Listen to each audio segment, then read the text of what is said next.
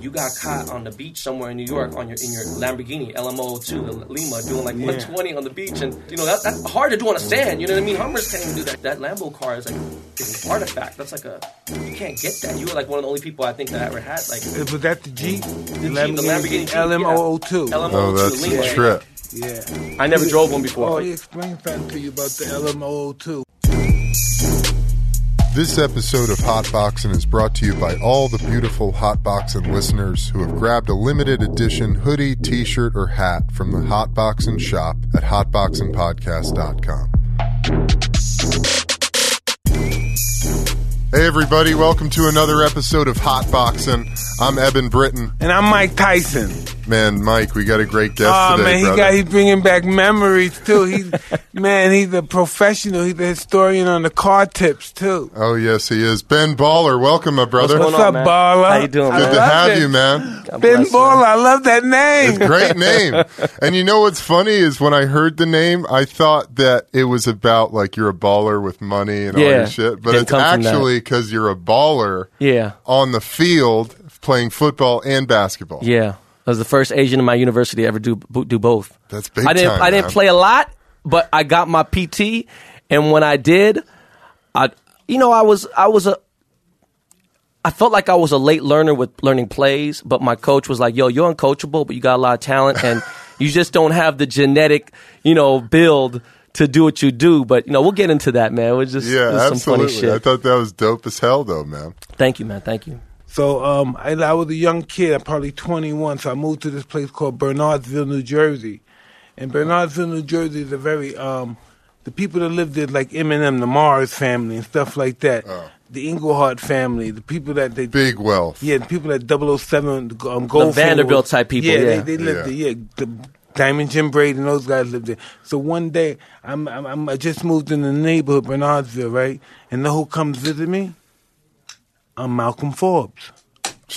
All right, and know what he's driving? A green LM002 Lamborghini truck. And I said, "What is that?" I didn't even say, "How you doing, Mr. Forbes?" I said, "What is that? Yeah. What is that?" And he's telling me about dope. as soon as I found out how to get one, I got one, man. I had around 4, man. They were just... There's a couple around.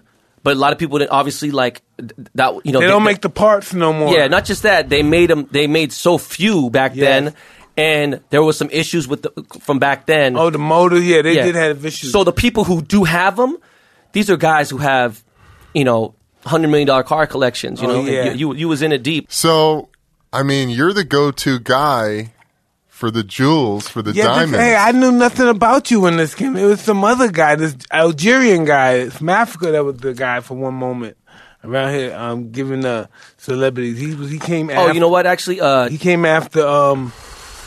after Jacob. Yeah, his name was Chris Air. Yeah. Chris Air's a African dude. He's you know what, tell you the truth, man, he was a little bit of an inspiration to me as well when I was coming up, because my professional career out the gate was music and DJing.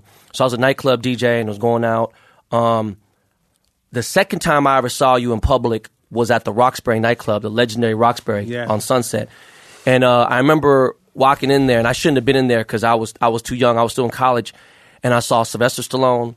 I saw these are like, come on, now you see like a YouTube star, like, oh, that guy has 10 million followers. Like, who gives a fuck, bro? Come on, man. Dude. This is Rocky, bro. This is Mike fucking Tyson, and here's Magic Johnson. It was crazy in there, right? I've been in love with hip hop and since 80s, and so Ice-T is kind of like my unofficial godfather.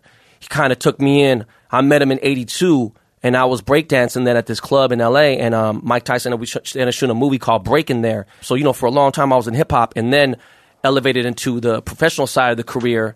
And then after that, I just got so sick of music. And it wasn't about I hated music. I got sick of the music business. And it was very similar to any sport where you got managers and lawyers and agents and people all in your pockets and all kinds of shit. And I was like, yo, man, this is some real scumbag shit, because a lot of these people don't know how to read a contract. And even if they have an attorney, it's like 5 attorneys that run 300,000 different rappers, you know what I mean, or singers. And it's like, yo, this dude doesn't know what the fuck don't worry about it, you know what I'm saying? And it's like, listen, half my family is Jewish and whatever, but like, you got all the Jewish attorneys who are like, fuck it, don't worry about it, it's okay. They have a chance to go over it, and if there's something they don't understand, boom. But some of these kids had no other options, so they wanted to get on. Yeah. So you tell me this. What are we going to do about that? That right there what you're talking about, where this industry is ran by a certain amount of people that really don't give a fuck because there's nowhere else you can go but us. I mean, we have to somehow campaign to push these young brothers that, listen, school wasn't for me. If I didn't get a scholarship, I was the only person in my school that didn't academically excel. My brother went to school with the Kennedys. We came from a poor family. My brother went to Phillips Academy, school, Andover. My sister was at Exeter. Like, you're talking about, they went to school with the Kennedys, these people. That was off education because my dad whooped our asses. Like, we could never beat our kids' asses the way my dad whooped I know my ass. Listen, I'm experienced. I'm a little older than you, so I know what it's like. If you're from a poor family, the only thing they know is to beat you into submission. Yeah. So, now with these kids, They don't want to marinate. They don't want to season the meat. They want to just eat that fast food and go. They want to get their contract. They want to get fucked. But the people who are smart and let it sit a little bit, stir in the pot a little bit, they're getting the right attorney. They're getting the right advice, or they're going independent, taking more of their masters, owning more of their own thing. And what I was getting at when you're talking about Chris Air and stuff, it's unfortunate because, I came in the game with no real most of the jewelry people. It's like you got people in Africa who run the trade, and it's predominantly white, but it's like there's not a lot of jewelers that were doing what I was doing when I won Jeweler of the Year 2 years ago. This is like there's millions of jewelers in the world. You know what I mean? From high to low, people who are handling billions of dollars of diamonds, and I'd like to say just because I grew up in the hood all my life, being a person of color, I was proud to accept that award. But I went out there and wore this nice Dior suit that my sister put me in, and the lady's like, "Yo, what are you doing?" And I was like, "Fuck you mean? What am I doing? It's a $6,000 suit. I'm about to ball out. You know what I mean?" She goes, "No, go back upstairs and wear your street clothes. Put on your Supreme, put on your shit, and show your tattoos." She's like, "What do you mean?" He goes, "You opened up an entire unorthodox way of being a jeweler. We're not wearing a polo, not wearing a button down, and going out there and wearing tattoos and talking the way you do on your social media. I was like, bro, that's me. That's just, I don't want to not be me. Because every time I haven't, I've regretted it. So with Chris Air, I don't know where he is now, but I'm like, yo, people will sit there and hate and talk shit. They don't know about my background and be like, yo, how come there's not more black jewelers out there? And I'm like, because there's people fucking hating on their parcels. Parcel is like how you buy diamonds and stuff, right? And they'll be like, yo, they might see like, oh, Jamal Johnson, and just immediately stereotype, oh, this guy's buying, who is this guy? Do we know this guy? Oh, boom. Oh, you know what? We ran out. We don't have any. It's just like on some shit. It's every business has it, but like with attorneys and everything, I mean, there just needs to be more people of color in charge who are more fair. People in more, there's no black jewelers that I could think of. I can't even think of one. Do you know out there? So it's like, there just has to be, and it's not even like, it is education, but it's more information. I feel like we just need to. Well, information is great. Nothing's more important than information, right? But information is only good once you're brought into the subject. Once you're brought into the club, then the information's good. Yeah. But once you're on the outside, you can't. You have to be able to get in. Use it. He needs a mentor. Somebody. That's what. I'm sorry. That's what it is. Somebody black in this community that wants to be in the diamond business needs a mentor. I don't know if he's Jewish, white, whoever's in that business, that say, hey, this isn't fair.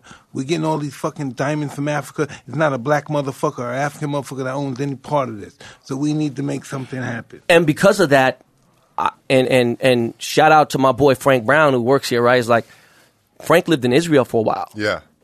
And a lot of my diamonds came from Israel and India. I tried to avoid the Africa shit because, you see what's going on over there and you're like, man, I don't want no parts of this, right? But let me backtrack now to the attorney side. And I know this doesn't really matter, but like my business manager is African. He's black. He's a brother. He's a Muslim and he's OG. His dad used to run with Public Enemy and them, and I fuck with him heavy because he has such a dope list of clients. And sometimes people will be like, "Yo, you don't have like Goldberg or Steinberg or this person holding your money?" I'm like, "Nah, bro, what you mean?" And I'm the richest I've ever been in my entire life, motherfucker. Like, I'm paper. Yeah, I got everything I need. And yeah, in fact, this dude saved my life. I owe the IRS paper, you know what I mean? And he came in and saved me. And I was like, yo, I didn't give a fuck what color the person was personally. And tell you the truth, I really don't in life with anything, whether it be friendship, business, or anything. There's stereotypes, yes, but who's best for the job? That's what I want to know. Absolutely. Do you know what I mean? That's just how I grew up, because I grew up in a predominantly Latin and black neighborhood, and now it's gentrified into, Koreans and whatever. But you just have to mentor somebody. And I feel like that's another thing. I've mentored people. I've been speaking at schools and stuff, and like people are like, "Oh, you're just a jeweler," and I'm like, Jesus Christ, because there's so much like lost information between these generations. They don't know, like, that I was in music. They don't know that I was, in sports. They don't know that I was. I have a lot of information. I know a lot of things, but I need to do more work. And my store was in the hood for a long time. It was 1 block away from Nipsey Hussle's store. Sometimes we need people to open the door for us. Yeah. No, for sure. We need people to open the door. Absolutely, man.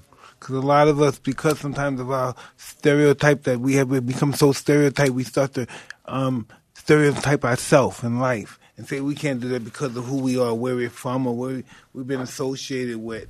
And then sometimes, when that happens, you get somebody you say he's in the world, he's connected, and he tells everybody, this person always said, "No, I can't do this because I'm not." He tells everybody, this guy's with us now. He's one of us. Yeah.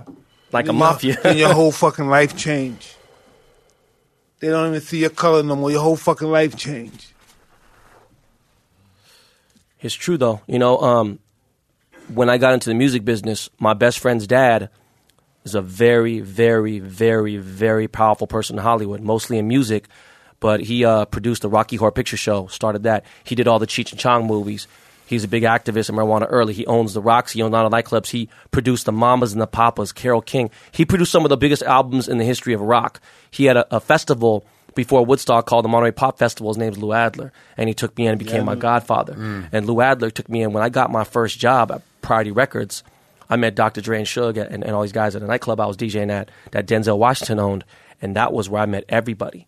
And I remember one night Dr. Dre walked in, and it was like a night where the boss was like, "Hey, man, none of that N-word music." You know what I mean? I was like, bro, come on, man. He's like, no, I need you to play some motherfucking rock. If you want to play some Al Jarreau, if you want to play a little Michael Jackson, cool. But I don't want no gangster shit. And I was like, fuck, man. And he left. And I heard he was going to an Oscar De La Hoya fight. So he was going to Vegas on a jet. So I said, man, fuck this shit. I saw Dre sitting down. And I said, listen, man, there's a bunch of TVs. Places called Creek Alley's, Jamaican restaurant on Melrose. They used to own Georgia, which is a block away, too. Georgia was amazing fucking soul. Yeah, Georgia was a beautiful soul. Same Georgia. I remember Georgia. Georgia was Debbie Allen. Back in the 80s, right? Debbie Allen, Brad Johnson. I remember Brad. Denzel. Fuck, Brad Johnson from New York. Yeah. I know Brad very well. When I was in prison, he used to always write me, Brad. Wow. Yeah, so Brad, Debbie Allen, Norm Nixon. Brad, that's so awesome. Yeah, so Norm and Brad owned this piece, too. So they all took off. And I said, fuck, because the crowd was mostly black. You know what I mean? I was like, man, it's a Jamaican restaurant. Fuck this. And we're open till 2 a.m. It get popping, right? So I turned off the fuck. I said, listen, I told everyone there. My boy was like, he's like, hey, man, all right, that's on you. I was like, let it be on me then. I put the Mac on one screen. I put Superfly on the other screen. I put fucking Kofi on the other one. And then I said, listen, I started out with some funk. James Brown, some Roy Ayers, some jazz. And then I got into some shit. And I remember Dr. Dre. I walked downstairs. I'll never forget, he had a Long Island iced tea. And he's like, hey, youngster, what you know about all that up there? And I was like, man, I just grew up listening to Earth, Wind & Fire. Music was always my shit. Parliament, Funkadelic, George Clinton. He was like, yo, man, let me get you got a number on you? So I gave him my pager number. Gave him my pager number. A week later, he hit me up. I'm in Death Row Studios. We're getting together. Boom.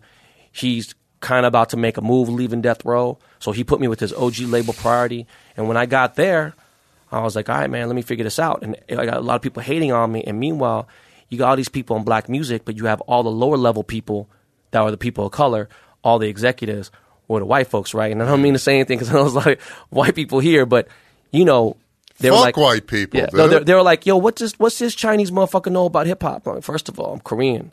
Second of all, like, I've been around this shit all my life. You know what I mean? It's in my heartbeat. So, get that shit out the way first. Because I was always that dude. I was in there. We go back and forth.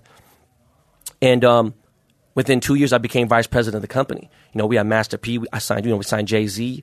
We had Ice Cube. We had a lot of heavy hitters coming out of there.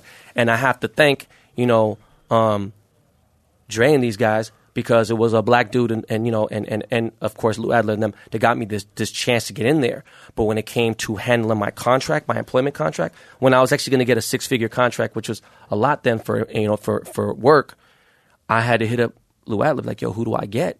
And he's like, yo, man, you're going to work with this dude Peter Paterno, who's actually Dr. Dre's still attorney, and Peter Paterno's a huge. He's like the Bob Shapiro, Johnny Cochran of Entertainment Lawyers. And I was like, all right, cool. Then I realized how different things were. And then I was like, yo, man, this is fucking crazy because I was about to sign this dude. I don't want to say his name, but he was an artist that was on a label that was in a group with Ice Cube. And then he came for a solo record.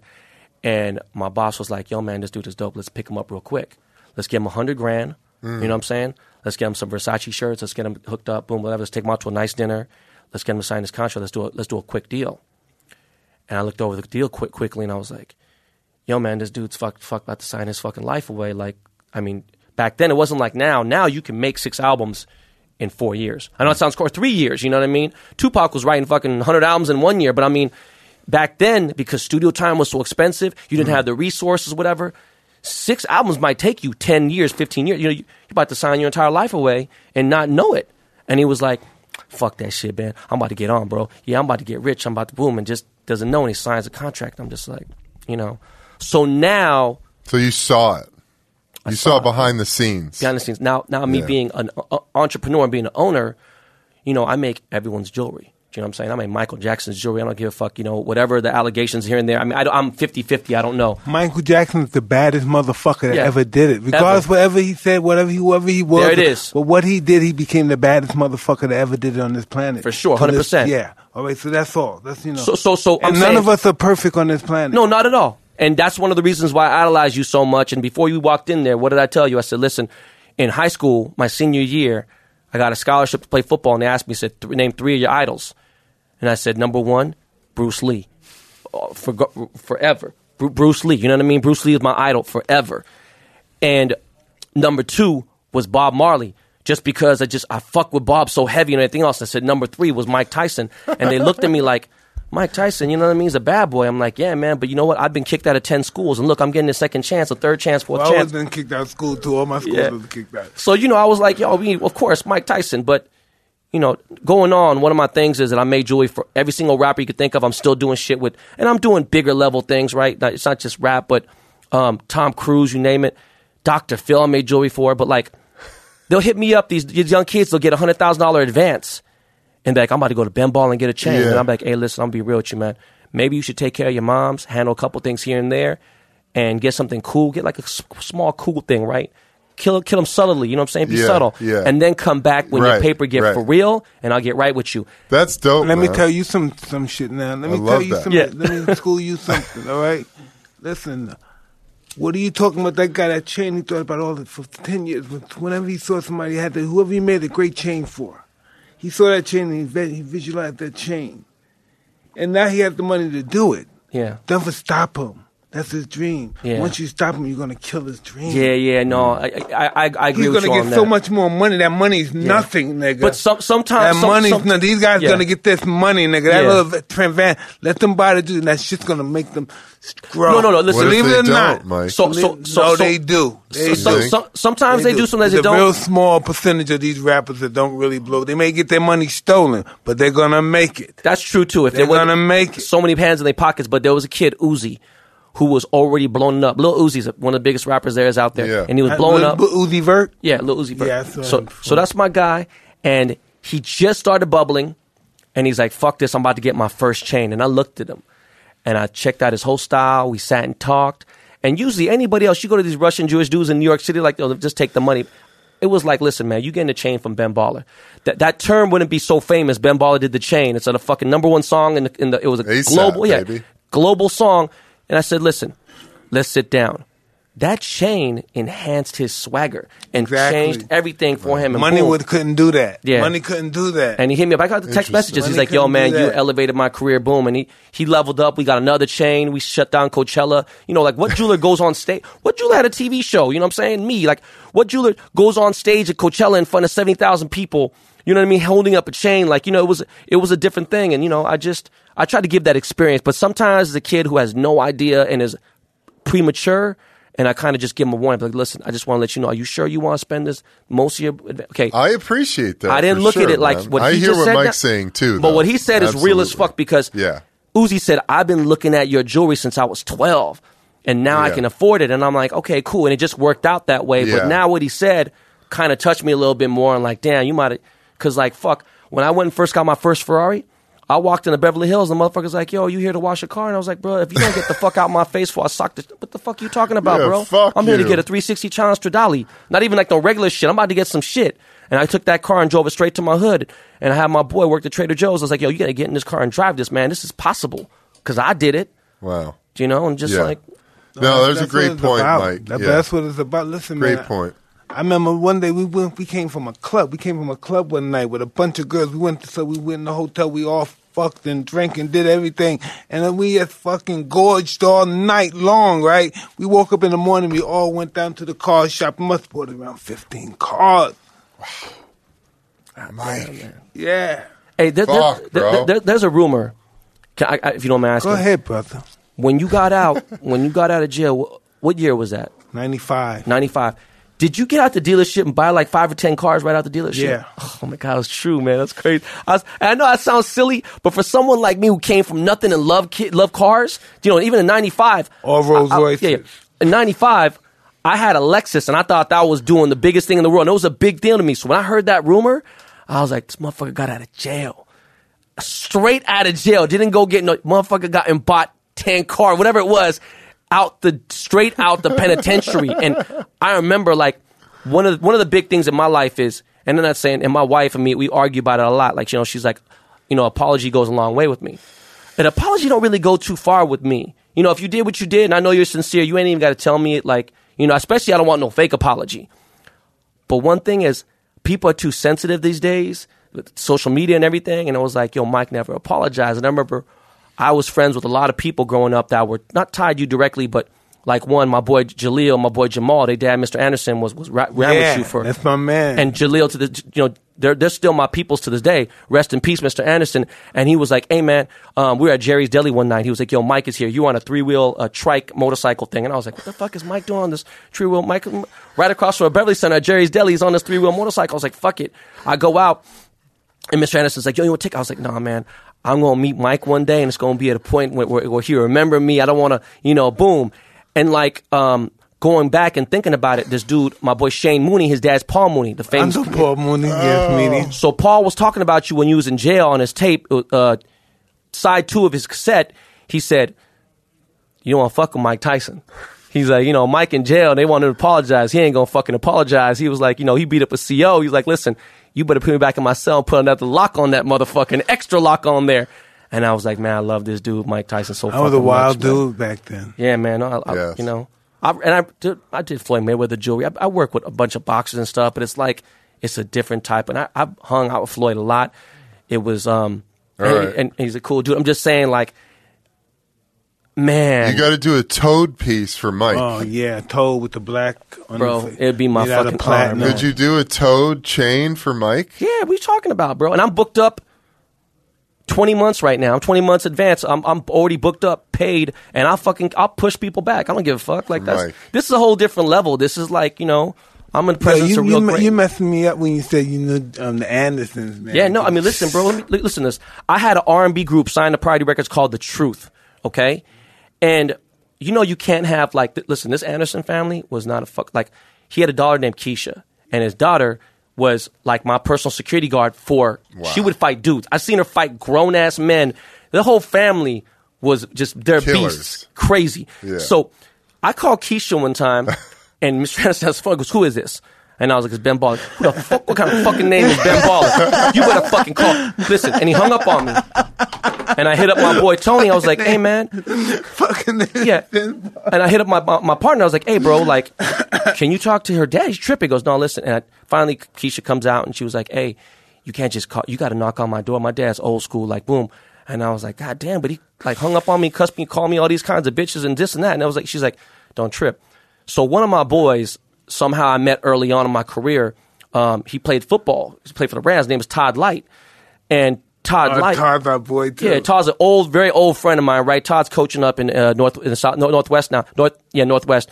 And Todd goes, hey, man, what happened? I goes, I called Keisha, man. Her dad cussed me the fuck out. He goes, oh, he's cussed me out like 15, 20 times. Yeah, like, he's a trip. Yeah, you can't call over there like, and he had Team Tyson tattoo. This dude was this dude was so fucking connected and powerful. He'd go to school and pick up the kids, and the dude was like connected to everyone. But anyways, you know, I had a lot of ties to you indirectly, right? Like, you know, 1-2 degree separation. And there was so much respect that was going on with what you were doing. I just didn't, I didn't want to, I felt like I was a peon. Like, I just heard the Michael Rappaport podcast. I listened to it like 4 times. And some of the shit you said on there, I can't even say because, man, my agent and my wife are on some whole other shit right now. Don't talk about your whole past and your criminal past and everything. Man. And like, you know, they hate when I do that. But you said a couple things that hit me so hard that I had to pull over in my Lamborghini SUV, pull over and be like, yo, bro, he fucked me up. Like, Mike, like first of all, I've never heard you articulate just speak so like Alexander the Great and everything, and I was like, yo, man, this is a whole different side. Yeah, bro. So like immediately when that happened, I reached out to everybody I knew at this point. So I'm confident in my career right now, bro. What I've done for Asians, I just won the Lifetime Achievement Award for at the Asian American Awards in December. Congratulations, that was a big thing, you know. Like my mom cried. My mom's never been anywhere. She's seen me get arrested, go to jail, fucking get kicked out of schools, and my mom was crying like, wow, man, this dude, my son has actually made it. And I was like, every single person I know. I don't want to hit Mike Rappaport because that's my boy, but I wasn't strong enough. Finally, I can't believe you didn't hear from Frank. I didn't, man. John Shahidi knew Kiki, and John was like, I was like, yo, bro. Well, John Shahidi's our family member. Yeah. And I introduced John to Justin Bieber. Yeah. I put them together. You know what I mean? John's our guy. Yeah, so John goes, listen, I owe you such a favor. Let me hit them up. They're going to Africa or something. I was like, listen, John, I will fucking beat your ass, bro. Please make this happen. I don't want to just meet him. I want to be on this show, you know, boom, whoop-de-whoop. And when I got the email back, like it took like 3 weeks, a month later, man, bro, I told my wife and she's like, oh, that's cool. And I was like, because my wife is 11 years younger than me. She knows who Mike is, but, you know, she knows like the hangover post-tattoo on the face, Mike. And I'm like, you don't know like that. You know, Mike knocking Mitch Green the fuck out the club on the streets. You know what I'm saying? That Mike. You don't know Mike. Dapper Dan. Yeah, you know what I'm saying? Dapper Dan. Can I ask you a question? Yeah. You ever thought about, you ever looked at the history of jewelry, what it represents? I have. So I'm in the middle of finishing a jewelry documentary, going That's all the way. Deep shit, nigga. Man. Whoa. It's Let's God. talk about it's that. God. Going back to the history. It's God. Yeah. It's going God. back all the way to the Egyptians. And I had no idea how far back the Egyptians went. I thought the Egyptians came a little, I'm talking far back, King Tut, everything. And we went from there and then all the way to like the 80s when people had the dookie ropes, you know what I'm saying, in Brooklyn. You see, there's this one page, I think it's like Blanco Casita something. This dude, all he posts is old school, like Harlem, Brownsville, Bed-Stuy. Dudes wearing big-ass rope chains, all real, like real dudes. So when I got into the history of it, I was like, now I understand the mass appeal of why people, like, I always tell people, listen, man, first of all, good jewelry ain't cheap. Cheap jewelry ain't good. You know, and there's a reason why people are wearing jewelry on their neck and certain things, especially in the inner cities, because, you know, it represents some sort of wealth and everything. And when I came on, the first thing I thought was like, yo, I want to get a gold chain and a Rolex and a BMW. That was the first thing I did. And I remember when Dr. Dre gave me my first check, it was the biggest check I ever had at that moment.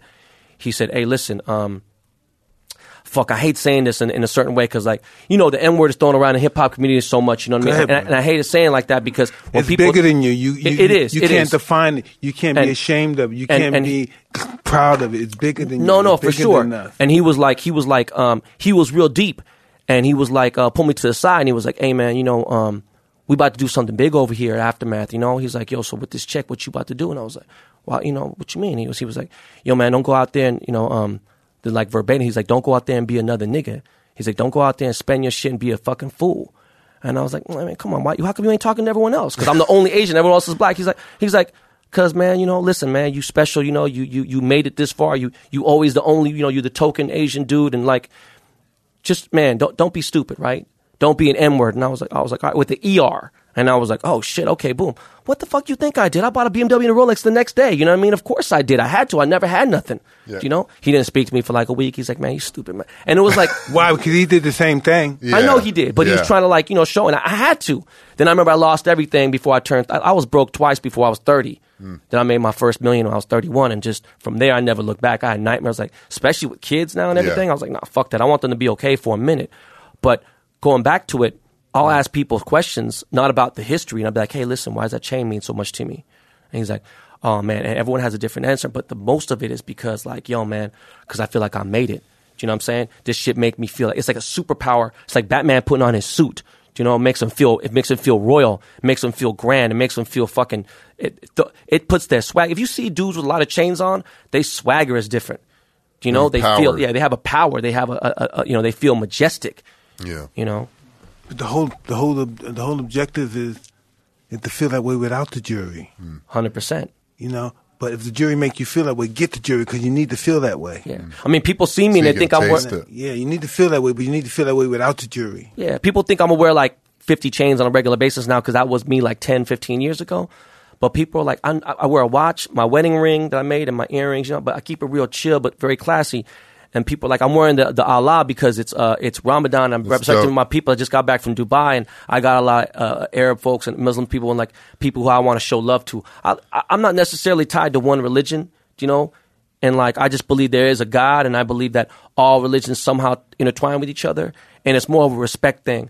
So I was like, you know what, man, let me go ahead and I made this diamond Allah piece. Let me rock this for the people. And, Muslims don't wear yellow gold. They can't wear, yellow. So it's like, I made it in the right color. I was like, let me just show love to my people. I was about to ask them that. I was going to say, I was getting ready to ask them, I say, why is it that platinum is more expensive than gold, but people want to wear yellow gold? White gold is more, but they want the yellow gold. Why is that?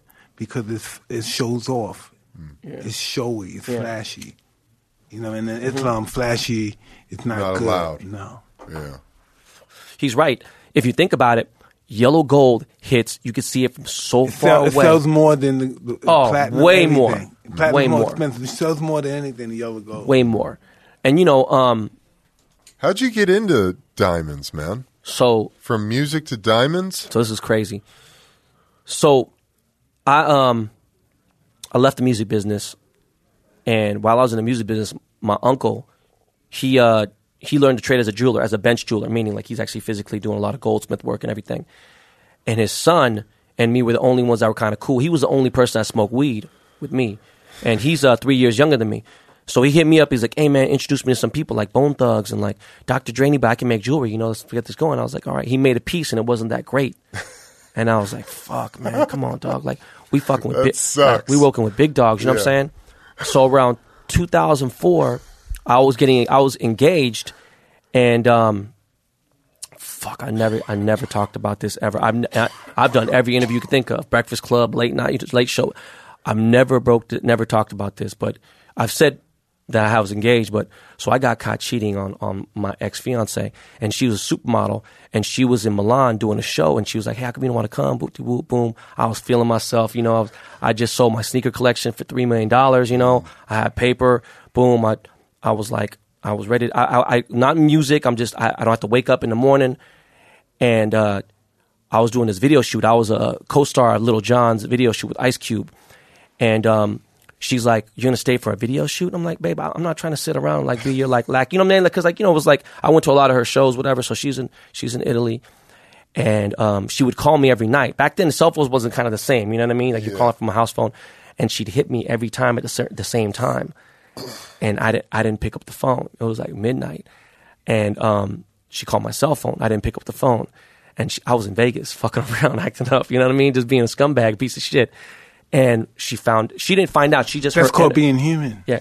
Her energy was so on point. I never spoke about this before. She knew shit was off. So at that point, it was doomed. So I went through a real miserable time when we had broke up. She called off the engagement. I was embarrassed to my family. They don't know why. Unless they listen, my mom listens to this shit. She's a 75-year-old Korean woman. She ain't listen to this shit. Like, she can barely handle an iPhone. But she, my wife might hear this and be like, man, you didn't tell me that shit. But like, I fucked up. So I was in a transition in my life. What am I going to do now? I can't sit, am I going to invest it? I need to figure out what to do next. So I said, fuck, man, I traveled the world. I went to 25 different countries. That was where I traveled the most. And I said, I'm going to hit my cousin Steve up, see what the fuck he's doing. So I go down to Slauson, right by Nipsey store. And I go to Infant Slauson, and my cousin's there. And he's like, yo, I'm doing well. He had a Corvette and, whatever. And I was like, okay, so how does this really work? And he's like, boom, here and there. And a lot of things with Koreans. This is the jewelry guy. Yes. Yes. A lot of things with Korean people, they don't believe in contracts. They believe in a handshake, and that shit's good. And that's just how it goes, And my uncle pulls up and he's like, hey, so what are you doing here? You know, how's your mom? Blah, blah. And our family's in turmoil. All our family don't speak to each other because of money and stupid shit. You know, I mean, it's not stupid, but money fucks up families. You know what I mean? One person immigrated here, brings the rest, and then like people are doing well, and then like one borrows money from someone else, they don't pay back. So bottom line is my uncle and my mom are kind of having a funk. And I remember he would trade with my mom and give her jewelry. My mom loved jewelry. That's why I got my first infatuation with jewelry, seeing my mom rock it. My mom was a hustler. So going on, I met my cousin, and I went up with my cousin. He was like, yo, you want to fuck around with it and check it out? He goes, there's some good money in it. He says, you have a lot of music clients. You have a lot of celebrities already. You know, I told you before. He goes, I was like, okay, but if I come in it, I want to buy in 1/3. Me, your dad, you know, you 33, and I don't want to be in this. Even if we move next door into the next booth, I just want to do that so we fresh start all together. I don't want this like, oh no, we're going to go everything cool and we'll split 50-50. No, because if there's no contract, there's no nothing, there's no corporation. I don't want to have the drama. I'd rather be your friend than lose you out, you know what I'm saying, than you know, fuck up business. Yeah. So we started that. That's why I became a jeweler, and I hit up everyone I know. I said, hey, listen, I'm making jewelry now.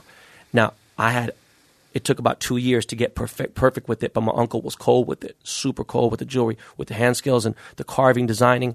And I was already a pretty detailed, intricate person and everything. So my boy at the time was dating Mariah Carey, and they're together for like 4 years. And I was like, hey, listen, bro, you got to give me a chance, man. Let me make Mariah Carey a chain. And he's like, oh, man, you know, she deals with Jacob. You know, she deals with Cartier. She deals with this. I was like, yeah, you know, I know, motherfucker.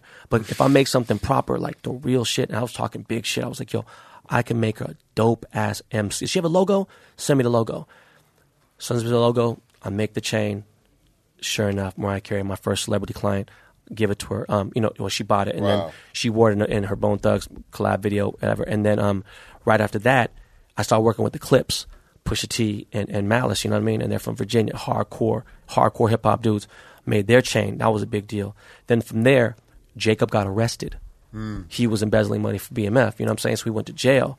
Basically, all these people from like Scott Storch, Diddy, like Nas, The Game, everyone started migrating from Jacob to me. So a lot of pressure. I was like, yo, we got to get this popping. Then everyone wanted me to be in their music videos and this and that. And I said, listen, I need to not only make the best jewelry, but if my prices are fair, no one's going to want to go with me that's outside of hip-hop. I need to be bigger than this shit. I need to be making the motherfucking, the king of pop, all these people. I had all these people I wanted to make jewelry for. And I said, listen, I'll get to them. I had basically created, this was MySpace at the time. I had created this image and everything else. And I was like, you know, I don't want to beat your prices. I want to beat your work. Because in 1986, my mom wanted to buy a Rolex. And my mom we lived in a fucking 2-bedroom apartment. You know what I mean? Like 2,000 square feet, which is big, but that was like us doing it, you know.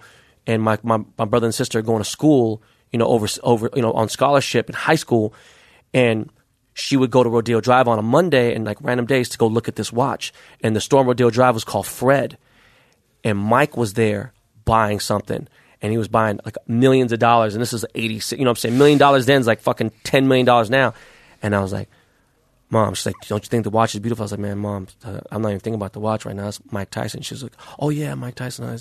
He's an awesome guy. I was like, Mom, you don't even know, man. Whatever he's getting, I want. Whatever you were getting, I don't even know. It was like some crazy shit. But we were outside the store. You were inside the store at Fred on Rodeo Drive. I know Fred. Yeah.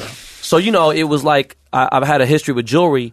And now that I've gotten to this level where I'm at now, I just got tired of it because there's so many Instagram jewelers that are fucking bullshitting. They have no office front. They faking it. They've taken pictures of my pieces, someone else's pieces, and be like, yo, I can make this. You want to buy it? Boom. I'm like, yo, man, don't do that cornball shit. You know what I'm saying? I know you're trying to get on. You hungry. You thirsty. Like, but don't take my shit, like, or shout me out or something. Like, you know, I didn't do that bullshit when I was trying to get on. You know what I mean? I made the shit myself. I made it happen myself. I used my own resources.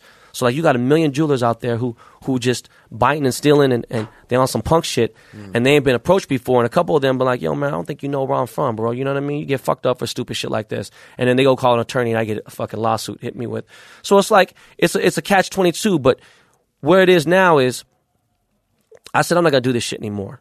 Then my cousin's like, no, what the fuck are you talking about? We're huge. What are you talking about? I was like, man, I ain't doing this shit. So to stop that, I said, listen, make a little small part on the website and say, if you want to get a custom Ben Baller chain, you need to pay $100,000 up front. And then from there, you'll have access to a cell phone. You can hit them up. You go through the design process. Boom. He'll post the shit on my Instagram because I'm the highest followed jeweler on Instagram. And I've been for a while, and like, boom, and we'll go through this process. I did that shit, man, and fucking 12 orders came in. And I was like, fuck, man, I don't want to work. And now I just put myself into a year. I just signed a year contract. So what I did was the first time I returned everyone's money. And then a lot of them went to different people. And they're like, fuck this dude, Ben Ball's on some other shit. And I was like, no, I got to step, because I've always stepped away. And when you look in the rearview mirror, if you keep seeing people kind of close or kind of, I don't want to see nobody in my rearview mirror, you know? So I was like, fuck this. So I just raised the price. And I was like, listen, man, if someone got something dope that's pushing the bar, like if you just want to make a Mercedes-Benz chain with diamonds, come on, right? You know, like, dog, you know, you wasting my time. Like, I want to do some innovative shit. You know what I mean? Like the a Toad. Toad, whatever the fuck it is. It could be, you know, anything. But, you know, I'm at that level now where, I'm good. I have my own jewelry line, you know. I'm I was about to tell you, it's good to have people in your rear mirror. You have to remind them why they're back there.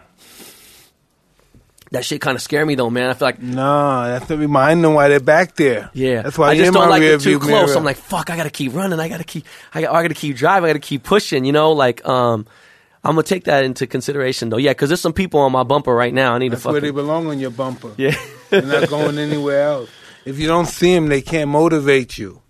No, true. You know, when you see them, oh, I gotta get a little help. Oh, they're getting close, but that's the closest they're gonna get. No, that's shit. That's thank you, man. That's some good advice there. Yeah. Wow. I had a question.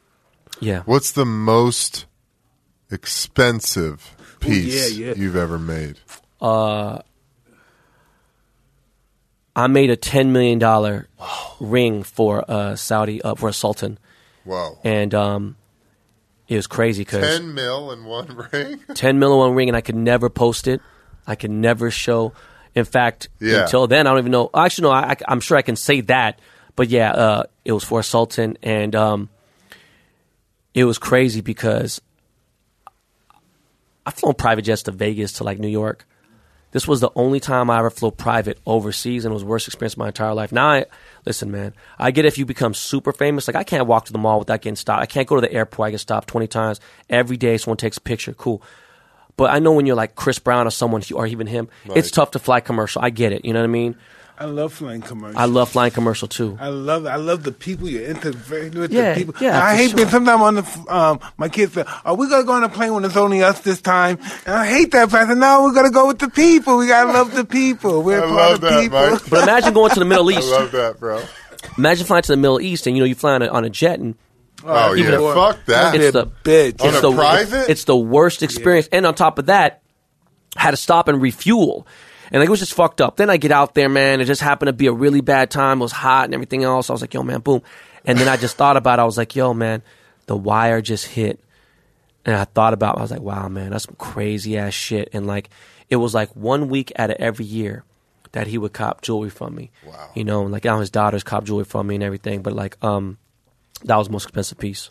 And you were like, okay, the bad flight, that might have been worth it. No, it was, but I don't like flying, period. Yeah. Like, I got zip-tied on the way to South Africa. I was going to Cape Town and Johannesburg. I got zip-tied after like 13 hours because I was doing push-ups in the first class. And I was like, hey, man, I've watched every episode of Fresh Prince on the plane. I was like, yo, I'm starting to get crazy. So I started taking some oxygen. And then the stewardess was like, hey, you know, we have to save this much oxygen for the rest of the camera. I was like, listen, I'll give you $60,000 for this camera. Just do me a favor. Don't ever talk to me ever again and let me have this oxygen thing. And then right then they zip-tied me and put me in the shit. And I was like, all right, so how the fuck am I going to get back to America, back home?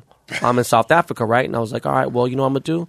I'm just going to live here. And I was thinking, okay, I can fly to here, then fly to Egypt, then from Egypt to Greece, then Greece to London. Then a bunch of short flights. Yeah, so I was tripping. I discovered Ambien. Took Ambien, flew back. But yeah, I don't really like flying, you know what I'm saying? Yeah. So that was like another thing. But of course, I'm with you, bro. You know, that was the most expensive piece. Fuck, listen, man, shit. I remember those long flights, the trip. You've had to do a lot of those. Yeah, I just got back from Dubai, man. You've been to Dubai before? Plenty of time. You go on these long trips.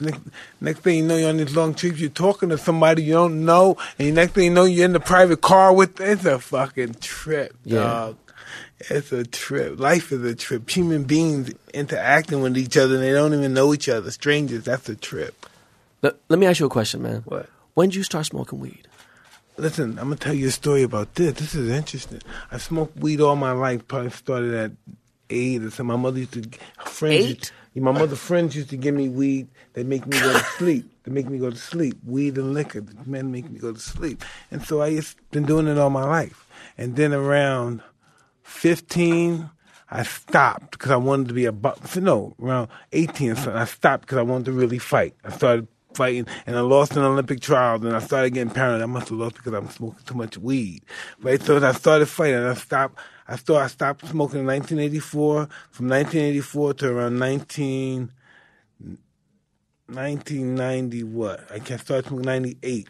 Shit. 14 years? 90. When did Tupac die? 96? 96, 97. Because that's I smoked last time. First time I smoked since that must have been 14 years. Tupac died. I went over his house and I started smoking again. Wow. And I never stopped. Shit. Wow. So you took 14 years off. Yeah, and I never stopped. And one day I smoked during a fight. And it was the best fight I ever had. I broke his nose, his cheekbone, eye socket, back, his rib. It was incredible, feeling smooth and everything. Yo, man. I said, I should have been doing this all along. I started tripping out when I found out that a lot of NBA players are smoking, like before the game and everything. I was like, how the fuck? Because when I get real high, I can't get shit. Like, I'm like, bro, I need to get a driver, boom, here. But, I learned to obviously manage how to become a productive stoner. This is the thing, right? I played in some NFL games. Weed, great. Wow. All kinds of drugs are meant to be used and not abused. Yeah. You have to know how to use them. Most of us abuse the drugs. Yeah. You just smoke a nice joint, nice blunt, boom, let's go in the ring now. This feels good. Let's get locked, But sometimes you smoke so much, you're like, when you smoke one joint, all right, I'm ready to go. Yeah. No, that's my favorite thing, dude. Smoking and then going to the gym. Yeah, I just... It's the best. Depending on what I'm doing, and I'm sorry, the best, right? To go back, I gotta. If you don't mind me asking, man, Go for it. Who's the biggest celebrity or the craziest celebrity you smoke with? Fuck, I don't know. Shit. Evan Britton. Yeah, Evan. Name I don't know shit. We had Snoop in here. I smoked with Snoop. Ben, you got to watch the show. Have you watched Hot Boxing? I watched Piers Morgan episode, and it's funny because at a certain point, he smoked for the first time here. Yeah. For a point, I don't know what it was. And y'all were talking and everything, and it break down. I thought Mike was gonna punch him. Man. I didn't know. I was like, yo, is he offending you or something? I was weird. I just couldn't read it. You know what I mean? So those days are gone. No, Mike don't hit any people no more. No more. Nah, man. I just. Mike's all love these days. No, bro. I know. My wife has been vegetarian for 16, 17 years, and when I had stomach surgery, almost 5 years ago, I had stomach surgery, and I don't know what the fuck happened. They were just like, just eat light, whatever, blah blah. And then I kind of went vegetarian for 11 months. I went pescatarian. I had no more stomach issues, and then I started introducing other things. But then I realized, I heard you're on a vegan lifestyle now, right? Oh yeah, listen, we die because of what we eat. That's how come we die. Hey man, listen, bro. Again, this is fucking amazing because it's awesome, bro.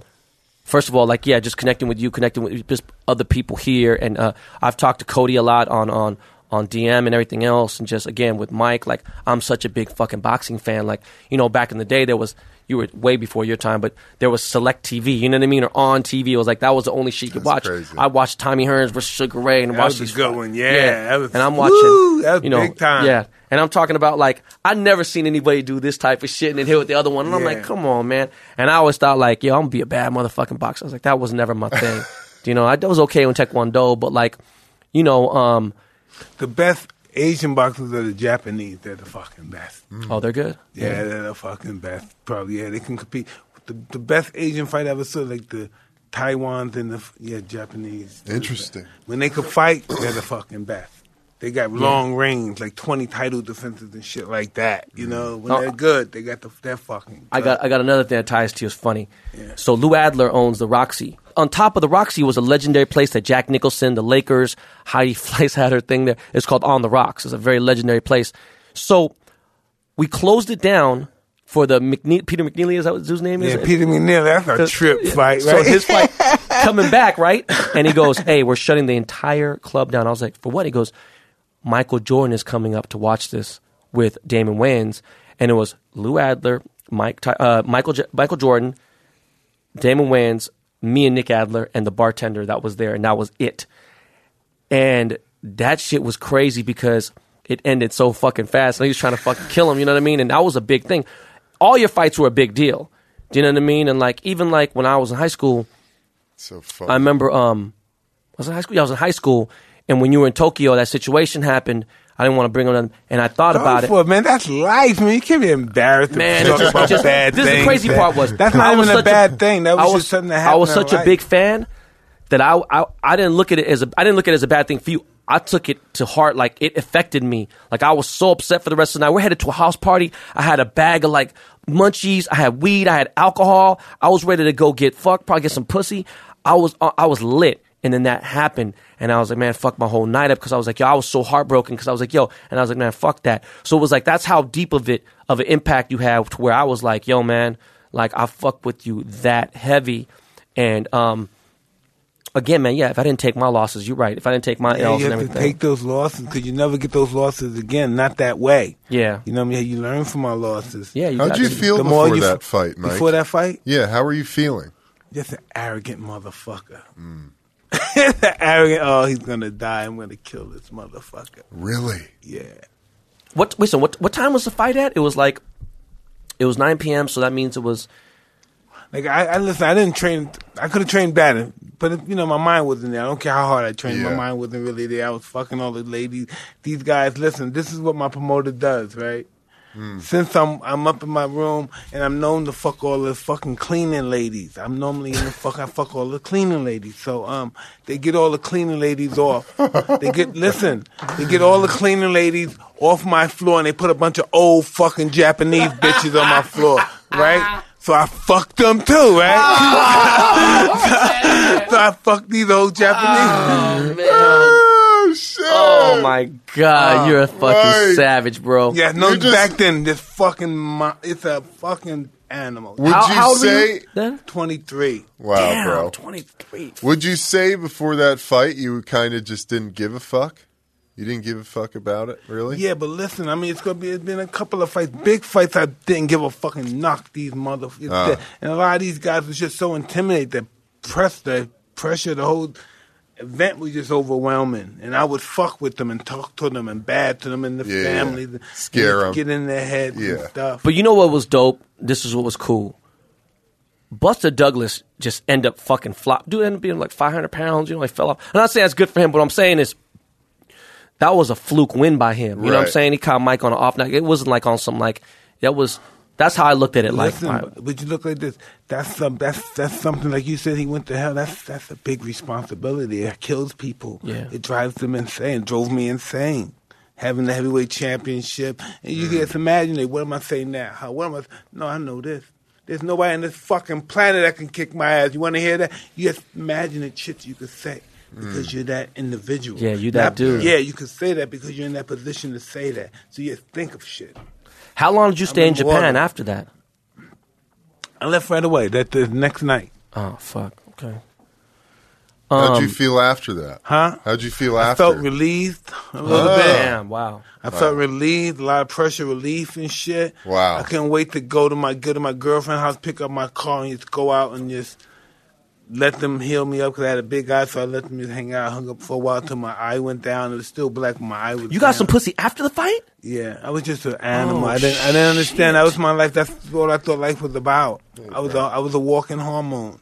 You know, this is terrible. I know this is so bad. My wife is going to be like, why the fuck did you say that? And she doesn't even know because she didn't listen to the Mike Rappaport, Mike Tyson podcast. When you said, you're like, damn, fuck, man, I must have AIDS or something, blah, blah, whatever. Bro, I went to the doctor so much that the doctor, I was for an Asian dude, like, you know, I was the only Asian in college, you know what I mean? I was playing football and basketball and like, you know, like I had swagger, you know, I was running with Dre, you know, I thought I was the shit, right? So I would get pussy on a regular basis. And like, I didn't think about it for a long time, shit too. Back then it was like common to kind of raw dog. I ain't got a condom? Fuck it, who cares? And I remember I said, yo, I didn't feel good for like 3 months. I was like, yo, man, I got HIV, bro. I'm sick. I go to the doctor. He's like, yo, you don't have that. And I was like, all right, let me get tested. So finally, I'll never forget, Dr. Gold in Century City. He's like, you have nothing. And that they didn't let me come to the office no more. They're like, you're crazy. And I was like, what if you get your dick sucked? And you don't know the person. Boom. And I was asking crazy questions. and like just crazy shit. And I was like, yo. And then when I found out, like I was good, like I was just like, yo, man. And like, it, you know, I'm just saying, you know what I mean? Like it's just that I thought about what you said. No, and it listen. Fucked me up. Shout out Dr. Gold. I'm in Jamaica. I got a strip. I'm fucking the strip. I have a rubber. We're having boom. The rubber bust. Boom. And listen. When it busts, right? Yeah. I'm like, fuck it, bust. And the girl looked and she starts crying.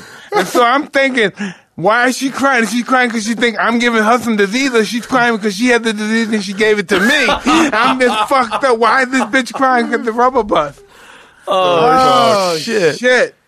How was that a long time ago? A long time ago. I was in my 30s, right before the Lennox Lewis fight. Yeah, I was like, fuck, I'm gonna die. Oh no.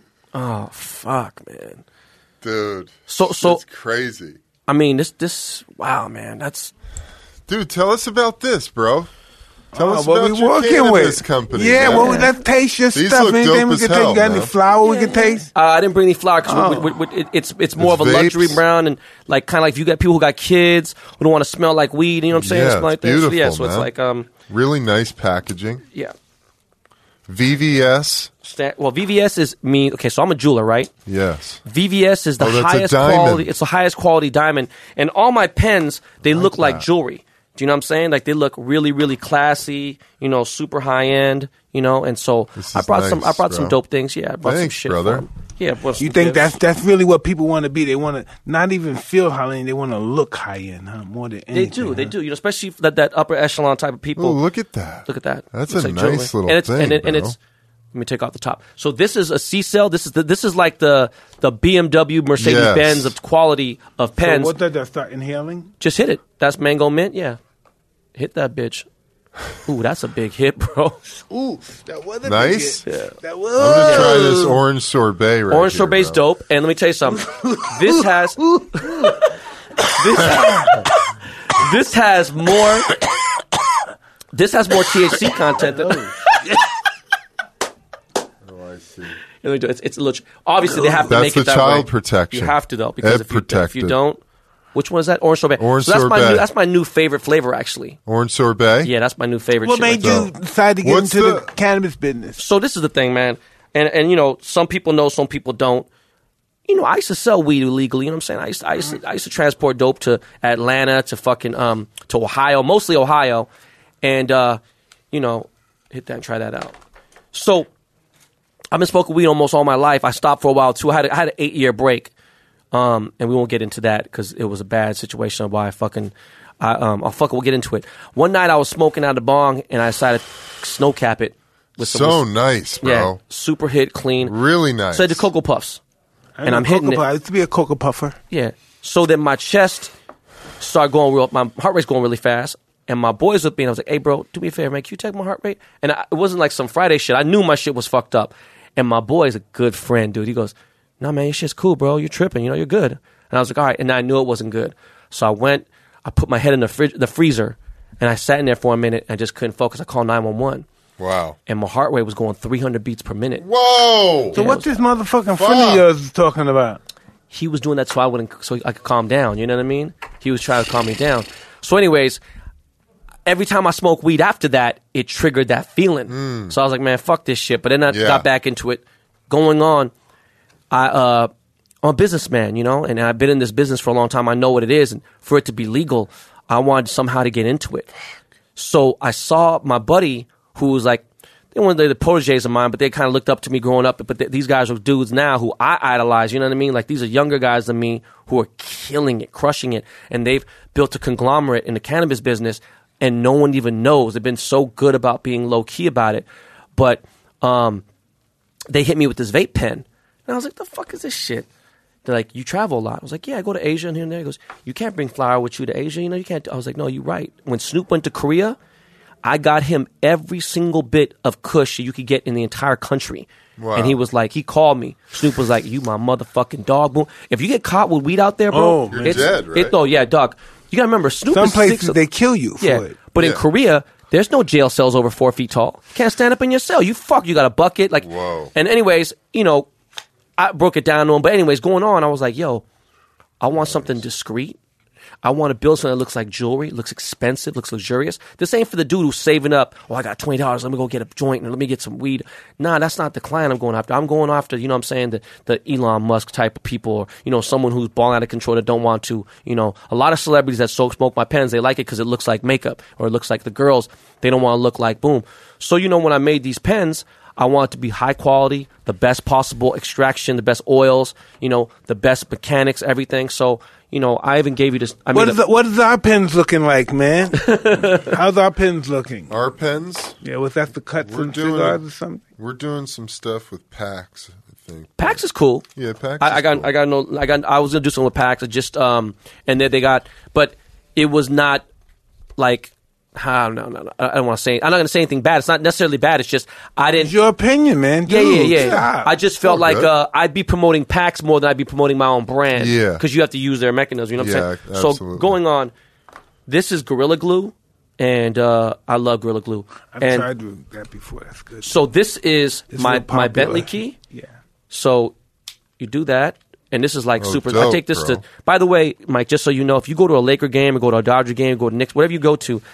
If you have 1 or 2 pens in your pocket, don't take them out of your pocket. Go through this metal detector. These will bypass them. I had just enough metal put in here to... And it has a built-in USB charger. Those are crazy. Gummies. Yeah, diamonds. Shaped of a diamond. Those are 10 milligrams each, Mike. Yeah, they're chill. THC. But they make you feel good. Oh, man. I want to feel good, brother. So I brought you this key. So it looks like a Bentley key, right? And you just go, boom.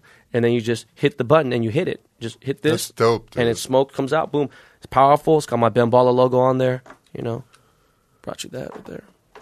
That's dope, man. When you going to be able to do some shit where a guy could, you know, like the French do, somebody have on a ring and get high and smoke. Oh, you know, crystallized THC? Yeah. We got a lot of different stuff going on though, man. We got these are nice. I have a syrup. I didn't know how deep into this you were, so I was going to give you the syrup that I have, right? You put it with Sprite. It's fucking delicious, right? What do you do about stick-up kids and all that kind of stuff? You ever had anybody try to extort you or anything? I had somebody try to extort me one time, man. I forgot to talk about that shit. I had a dude, but I'm from the nigga world. You know how we get come down. on, man, bro. You know, I grew up in gangs all my life. You know what I'm saying? You know how we get down, so I forgot to bring that out.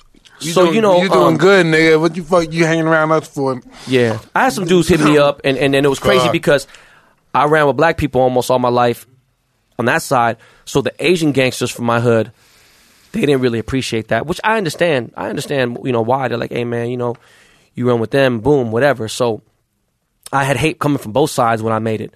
Like, oh, you don't come back to K-Town no more. You know what I'm saying? You fucking running with this, and this, but you know, I'll come back. And I was like, you know, and the funny thing, it was worse on the Asian side, on the Korean side than it was on the black side. But I remember I told this dude, nah, man, you know, fuck you.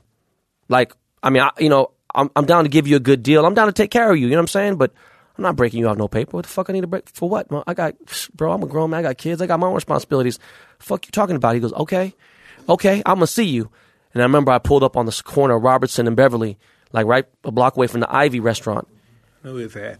And I'm in my Ferrari, and I'm sitting at a light. I'm saying that you boiling the area. He's saying boiler area codes and shit. And I'm at the light. It's 4:30 in the afternoon, and I look to the side of the window. Dude pulling a gun on me. Whoa. Young cat. He had a hood on, and he had a gun right at the window. And I'll tell you exactly how I was. Whoa, bro. I was chilling right here, looking for the light, looking at the light. I was looking over here, looked over here, looked over there. I see the gun at me. I said, man. I wasn't scared at all whatsoever. I said, man, this motherfucker, man. I wish I wasn't in this car right now because I just got this brand new Ferrari. I was like, I don't want to fuck this car. And I thought about it. And I looked over again. And then I saw the gun. And the barrel of the gun was all fucked up, like beat up. And that's when I got scared. I was like, fuck, man. It's that time finally. It's finally my time. I done talked all this shit. I done did this. I done flourished. I lived. This is my time. I'm gone. He gonna kill me. Do you know what I'm saying? So I remember the dude was like, roll the window down, motherfucker. Roll the window down. And I looked at the dude, right? And he was like, oh, shit, man. He was like, yeah, you are Ben Baller. And he's like, hey, man, give me your watch. And I was like, not this watch, man. You know what I'm saying? I'm about to whatever. Boom. And then we had got into it, and it was too much discussion. So he started getting paranoid, and people were honking at me behind me. They thought we were just talking. Do you know what I'm saying? They're honking. And now I look forward, and there was a car, and it had brand new plates on it. It was like an old Japanese SUV, like the mini SUV. And I look back, and there's a dude like this outside the car, holding something. Yeah, holding just to make sure everything cool. Bro, we in an area where you don't want to fuck around in this area. They had to be the dumbest fucking people in the world. Then I realized later they was tied up to old boy from my old hood that was trying to hit me up for paper. Fuck, man. And he was just like, it's fucked up. I got people looking out for me though. I'm not saying I'm invincible. Here's another style pen. It's just beautiful that we can get into. I brought you. It's also. Oh, that's dope. Yeah, man. All luxury. Rose gold, yellow gold, white gold. That's so many colors. Nigga, we balling this motherfucker. Ow! Yo, he's eating these. I don't want you to eat. He's gonna eat all those gummies, bro. Mike likes the gummies. I love being intoxicated. Oh man, I love that. I love that. Listen, know what I wonder? Since the beginning of time, even cavemen found something to stimulate them. Yeah. What is why is it that we need that? Not everybody, but why is it that the majority of the world need that? I don't know. I love to get fucked up. I know it sounds terrible, but I mean, I responsibly. It's because we want to be high. We want to connect to spirit. Really? I think it's something about we're not liking something about ourselves. Or you're feeling a hole. Sometimes, in a way, it's not about money or anything. I realize at a certain point, man, money just buys convenience. It's not going to change anything. I could be upset about whatever. But I do realize sometimes that the world, I feel like I'm almost even or I'm below. So that when I get fucked up, I get elevated and I feel above it. That's how I feel, me personally. But I have a question that goes with that. Like, I have 3 young kids. I got my life started late. So, I got a 6-year-old, a 5-year-old, and an almost 2-year-old, right? I can't get too fucked up around them.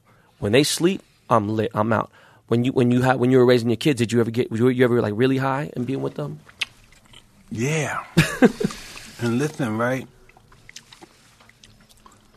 I noticed I have a son that's 21, I have a daughter that's 23. And I see myself talking, I'm smoking, and when I smoke like this, and they look at it, and they don't know whether to take the drink from me or not. And I said, wow, you smoking? I give it to them. I'm like, what the fuck? But I don't say anything, because if I do it, it's not bad for them to do it. But how about when they were like 6, 5, or 7, or 8? Did you ever smoke? Were you ever high when they were young? I've been high on cocaine at times when my kids were young. Okay. I've been back in the days. I've always been high around my kids, but now we have a different understanding. Me and my kids, we went through therapy together, and now we just dealing through life together. I'm so happy that we have a relationship. If it wouldn't have turned out the way it did, we wouldn't have had a relationship. And as I get older in life, I'm just cool with not being right and just being okay. As long as I can be in a relationship with my kids. That's my main objective, being in relationships with them. Well, I mean, this is something that's been very lucrative for me. This is a great thing. We get to also, do some cool charities, and it's I love what the brand represents. But my question is, what made you want to get into cannabis? Well, listen, I never really anticipate getting into cannabis. My brother-in-law and us, we bought a dispensary, right? Right. And I was telling him I don't think that was a good idea. Just from my experience with dispensaries at that time, this is during the boom of weed. And people getting robbed and shit. Yeah, I hung around a lot of people. But I was doing a movie 5 years ago, I believe, and Rob, my partner here, and him and my brother-in-law was talking about getting into the weed business. And he informed me and he gave me the ins and outs, and I saw it was a no-brainer. So I said, yeah, that's what I want to do. No-brainer, yeah. I know this is another form of cash flow in this world, in the planet. Right. And just the fact that we got in there at a very infantile stage, at the beginning stage, getting our license and stuff. And that's very difficult to do right now. Oh, it's really tough. I mean, we got it early, thank God. But almost impossible to do right now. Yeah. And we just have a great operation, and we have a great team of people. And, man, if you don't mind later when we finish, I'll show you around what we plan on doing. I mean, I got the rest of the day. Shit. Yeah, it's going to I got everything taken.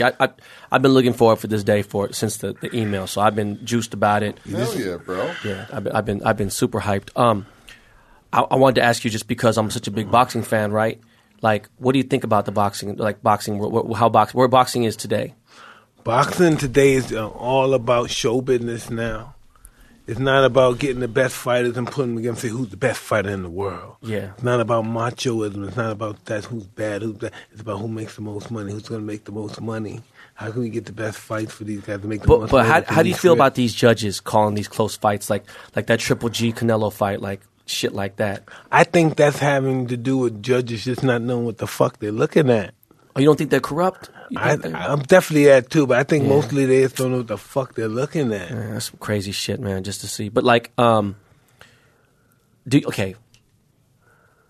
you think today, if you were in your prime, you were 21 right now, your prime 21, and you shot yourself into the future to 2019 and had to fight one of these big heavyweights like Joshua or someone like that? Listen, I hate to say, because you have to ask them. I don't know. Listen, I was a different kind of a person and stuff. I wasn't a nice guy. These are nice guys. I was mean. I want to attack them. I spit on them and stuff. I don't know. How would that affect their psychic? I know, but I'm saying, do you think you'd still be the champ today? Don't you think, for sure? I would like to think that. My ego tells me that. Yeah. Okay. Yeah, my ego tells me that. Who do you like right now? Like doesn't matter. Middleweight, welterweight, heavyweight. Who right now? Listen.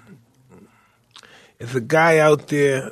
The Cholo brothers are fucking dynamite fighters too. Okay. You know those guys? I barely. Oh, the Cholo brothers. These are some bad little fuck. They're twins. They're both champions. They're bad. Oh yeah, the twins. Yeah. They should fight Canelo and those guys. I would like to see what happens. Because these guys are fighters, man. Right.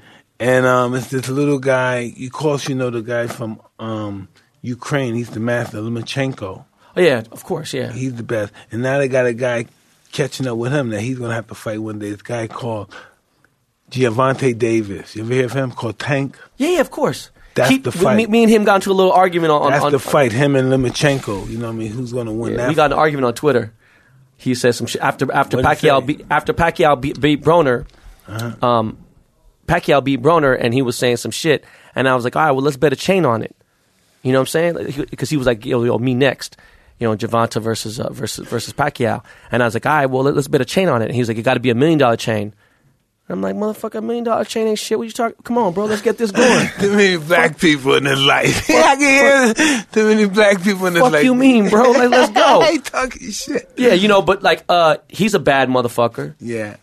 But, you know, until he fights, he's bad. Everybody know. But until he fights the Ukrainian, Lomachenko, he's not number one. Yeah, okay, well. Yeah, no, I was just curious. That was something that I brought up, and I was like, "Wow, man, it's been a minute since I've done an interview this lit. Like, I feel good right now. Like, I feel fucking amazing. We have a good time in here, man. No, this is crazy. This is just, again, man.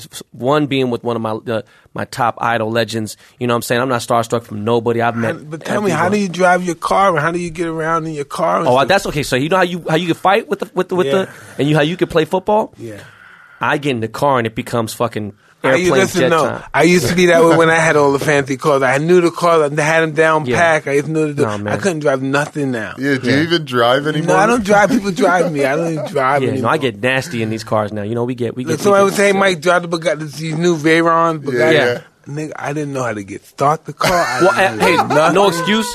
The Veyron and the Chiron, those are very hard cars to figure out at first. I didn't know nothing. Like I said, what do I do? It is what like the fuck do I do? Yeah. I couldn't do nothing with the car. Right? What do I do? That's how I would be, man.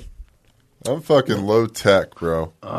Keep it low tech, dude. So you never thought about going back into like, actually, you know what? Well, you never thought about going like going to coaching and trying to do the stuff like that? Listen, that's so complicated. Listen, know what kind of guy I am? I'm difficult. I'm hard. I'm just starting to become a good parent. You know what I mean? Man, I have no patience and shit. These guys got so. It's like being a shrink. It's like being a mother, a parent, a psychiatrist. You're so many different things. A teacher. It's just, man. And you think, listen, you can't believe some of the issues some of these young kids have. Yeah. You know what I mean? No, that's true. Yeah. No, that makes sense because I have no patience either. But at the same time, to hear this kid's story, they going through some shit, then it just puts you. That's a big time. But listen, just look at this. All right, now you got to take care of this. All right, listen. I just found out my mother has AIDS and my girlfriend's pregnant. Listen, hold on. What? That's it. That's kind of the story that you hear. Hypothetical. Oh, no, it's happened. It's happened. My mother has AIDS and my girlfriend's pregnant, and I'm 16 years old. Right. What do I do? Okay, yeah. Trying to figure out how to connect with people and their different issues. I was just curious about that. But my next, this is funny because now I'm high. I'm trying to think of things and go for it. So my last, the only main thing I thought about. I know it sounds silly. I'm a movie buff. I watch a lot of movies. I fuck around the whole thing. Did you ever watch that HBO special they made with you, Michael J. White, the Tyson movie? Yeah, I did that. No, you watched it? Yeah, I watched that. That's like. How long ago was Michael that? J. White played you? Like yeah. It was like there was an HBO Tyson when movie. I got out of prison in 95, when I was in prison, they made it. So let me ask you a question. What did you think about that? You think it was somewhat accurate the way they... It wasn't accurate, but the guy did have some similarities to me. He did a good job, I thought. Michael J. Yeah. He's good, man. He did a good job. No, but I mean, like, remember the incident where Michael Jamal Warner played your best friend? No, Malcolm Jamal Warner, yeah. Played your best friend in the movie? Yeah. I'm saying movie? Yeah. Who was that dude in your life? Rory, he's my best. You know what happened? I was training so much I didn't have no friends. I was in Cascade, I was training so much, and I fought so much. I fought 15 times in 1 year, so I didn't have time to socialize with people. And 30 miles north of me was Albany, New York, and I was friends with his brother because his brother was an athlete, but his brother got married and he lived his life, and I guess they didn't want me being involved because I was single and young, so I started hanging out with him. We started hanging out, became close friends. So did you really, was he like a manager of yours or something at one point? Or? Yes. Okay, so remember that in the movie there's a part where y'all walk in late to practice, and the coach is mad. I forgot who he worked under, Cuss, and he was mad. And you're like, man, fuck this. Did you really go in the ring and hit them people and knock them dudes, the sparring partners out? They're like, nah, fuck this. No thanks, Mr. Tyson. Yeah. And they walked out. That happened? Yeah. Oh, shit. He was just knocking dudes out like they're 1 point, pow. What you want to do? No, I was just curious if that was accurate because when I was in college and we played football, I remember my coach would always say before the game, so what did Customato say? Bad intentions. Yeah. He's like, you need to go out there with bad fucking intentions. Bad intentions. And it was funny. He always would say that. That's a trip. Yeah, bad intentions. To hurt, punch through him. Bad intentions. Oh, that's crazy, man. I'm trained with some of the bad intentions. Ben, where do you think we come from? What do you mean? Who are you? Who are you? What are we? What's your purpose here? My purpose here is to who you came. No, really, who you came from? Where you got to go? We think when you die. Oh fuck! Did you really ask me that? you think this is going to really go away? You think this? No, what's happening now? Forget our body. That body's not. But what you feeling right now? What you thinking right now? That no one can hear. You think that's going to go away? So this is the crazy part. You think that dies? What you think when no one? No. You think that dies? For most of all my life, I was afraid of death. I've been afraid of it for all my life. It fucks me up. In fact, now if I think about it too deep, I think about like, no matter what I do, like there's no certainties, right? But death is certain, right? And no matter what you do, we don't know. Okay, death could be another form of living. True. So I thought about it. I said, listen, I think about my kids now, and I'm so worried about how they're going to live, and I want them to have the best life. I don't want them to die. I'm just thinking of something to be on some Peter Pan shit. But I'm like, okay, well, in 2200, we ain't going to be here for sure. Who knows, whatever. And I think about it. But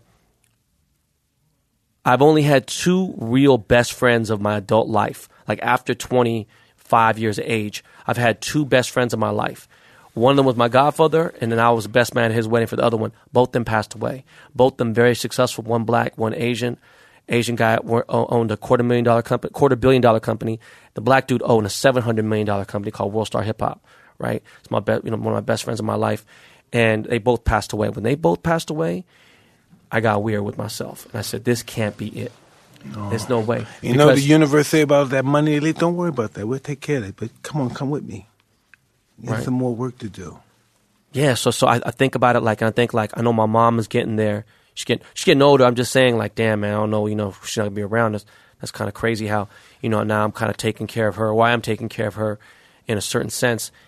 And I say, how do you have conversations? This can't be it. You know what I mean? So I'm going to tell you something crazy. This is true story, 100% true. My younger son is 5 years old right now. When Q passed away, he was 3, barely 3, like 2 and change, 3. So when Q was around a lot, he doesn't remember any of that. So I doubt, he knows the guy's black, but there's a lot of black people that, he sees. He doesn't know that this guy is really, he wouldn't remember him, right? So 5 months after Q died, I don't believe in ghosts. I don't believe in none of that shit. I don't believe in a lot of things. I'm very skeptical of a bunch of things, but I am spiritual to a certain, to a certain extent. And my wife walked over to my son and goes, "Hey, what are you doing?" And he goes, "Oh, Mommy, I'm just playing." And he goes, "Well, you're talking. Who are you playing with?" He goes, "Oh, I'm playing with Q." And my wife stopped. My wife believes in all this shit. I don't, right? My wife stopped. She got shook. My wife believes in this shit too. And she goes, in this shit. "What did you say?" He goes, "I'm playing with Uncle Q." And he goes, "Where's Uncle Q at?" And our house is in the area they're at. It's a dining room. There's a corner glass. It's all glass here, and you could see out into like a little forest area. So my wife goes, "Where's Uncle Q at?" And he goes, "It's right there, Mommy. It's right there." And so she just freaked out and called me immediately. She's like, "Hey, babe, this what happened." I was like, "Oh, man, whatever. It's like, who fucking knows, okay?" That night, we're giving them a bath. My wife has the exact same earrings I made Q before he died. Like, he had them on when he was dead. Big diamond earrings. Exact color, exact same size even. And he goes, "Hey, Mommy, you have the same earrings as Q." And she goes, "What are you talking about?" He goes, "Uncle Q has the same earrings." And so I said, "All right, hold on." So I went through a bunch of pictures. I showed her a picture of Baron Davis, the NBA player. I was like, "Who's this?" He goes, "I don't know, Daddy." I was like, "All right. Who's this?" "I don't know, Daddy." It was Lil Uzi Vert, right? And then, "Who's this?" He goes, "That's Uncle Q. He's never seen a picture on the phone or anything." I was like, that fucked me up. That Q was around watching over my family and just like, it fucked me up. Think about amazing, this. Man. Well, think about this. Maybe sometimes Q is that bug that's flying around the house and will squash him. And he's trying to tell you, "Hey, man, what's going on? It's me." And I killed them, right? Yeah. I don't know, man. I want to believe that we go to rest. And then Are you crazy? Rest? Do you feel like resting now? No, take your body away. Yes, for your energy. Do you feel like resting? You think we go to rest? No. We don't rest. Our body needs rest, but we don't need rest. So what do you, okay, so that's just where I'm at. I'm afraid of it still, uncertain. What do you feel like? Like, are you afraid of death? Nah, no way. I used to be as well. No way. No way. Okay, so now when you think you die as your body dies, right? You die. What do you think happens then? I don't know. I believe that we go to a universe. We go to a different universe. Do you believe in heaven and hell? No way. I used to know what I believed. At one time, I believed that we just died. The energy died. I believe. And then I took this ancient medicine drug, whatever you want to call it. It's called a toad. And man, I seen death. I died. And I realized death is not as bad. Death is another part of living. Damn. I mean, I'm sure you've had friends pass away, your parents, somebody, whatever. When you feel how you feel, like, has there anybody recently like passed away? My friend, mother, who I was friend, died this morning. Damn, man, I'm sorry. So but it's good though. I would be feeling bad too, but I understand. My wife and my mother-in-law, anybody, I understand it. And my perception of it is not from a sad perspective. My selfishness of their physical flesh is what I miss. Their flesh is them able to do something for me. That's why I was. You know what I mean? They could hug me. They could love me. They could go to the store. They could buy me food. They can talk to me when I need conversation. All that stuff is no longer around. So when you pass away, do you think that you're going to be able to see her again? No.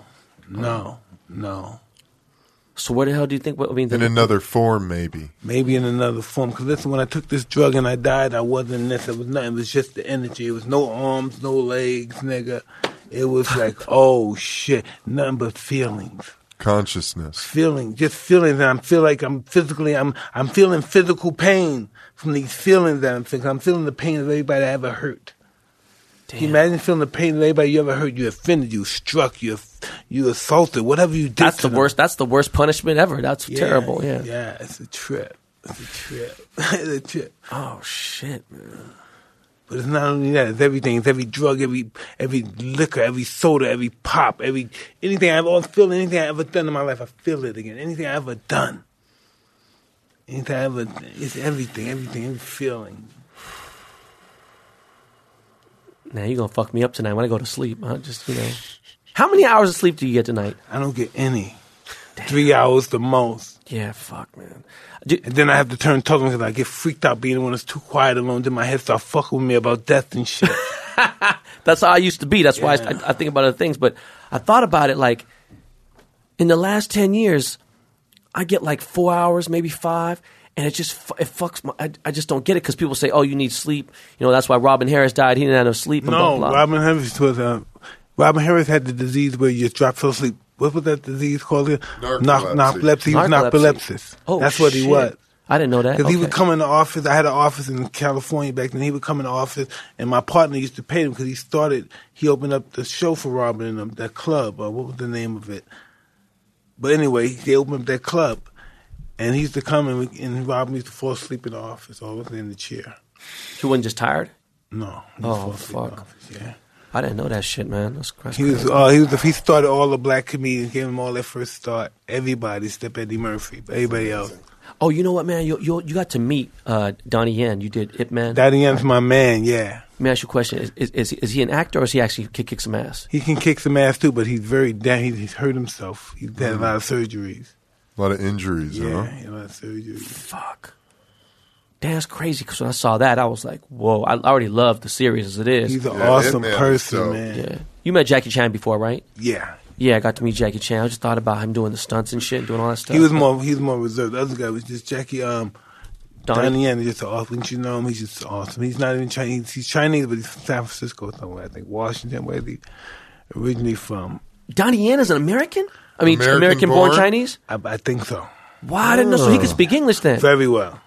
Oh, shit, I didn't know that. Very well. We talk. He's awesome. He's an awesome fucking guy. You're not gonna believe he's fucking like us. You know, he's like us. On the pod. Did you ever meet Steven Seagal? Yeah, I did a movie with him. Oh, he really knows Aikido, right? He's a real bad motherfucker. Well, that's what they say. Oh shit! Damn, that's fucked up. That's what they say.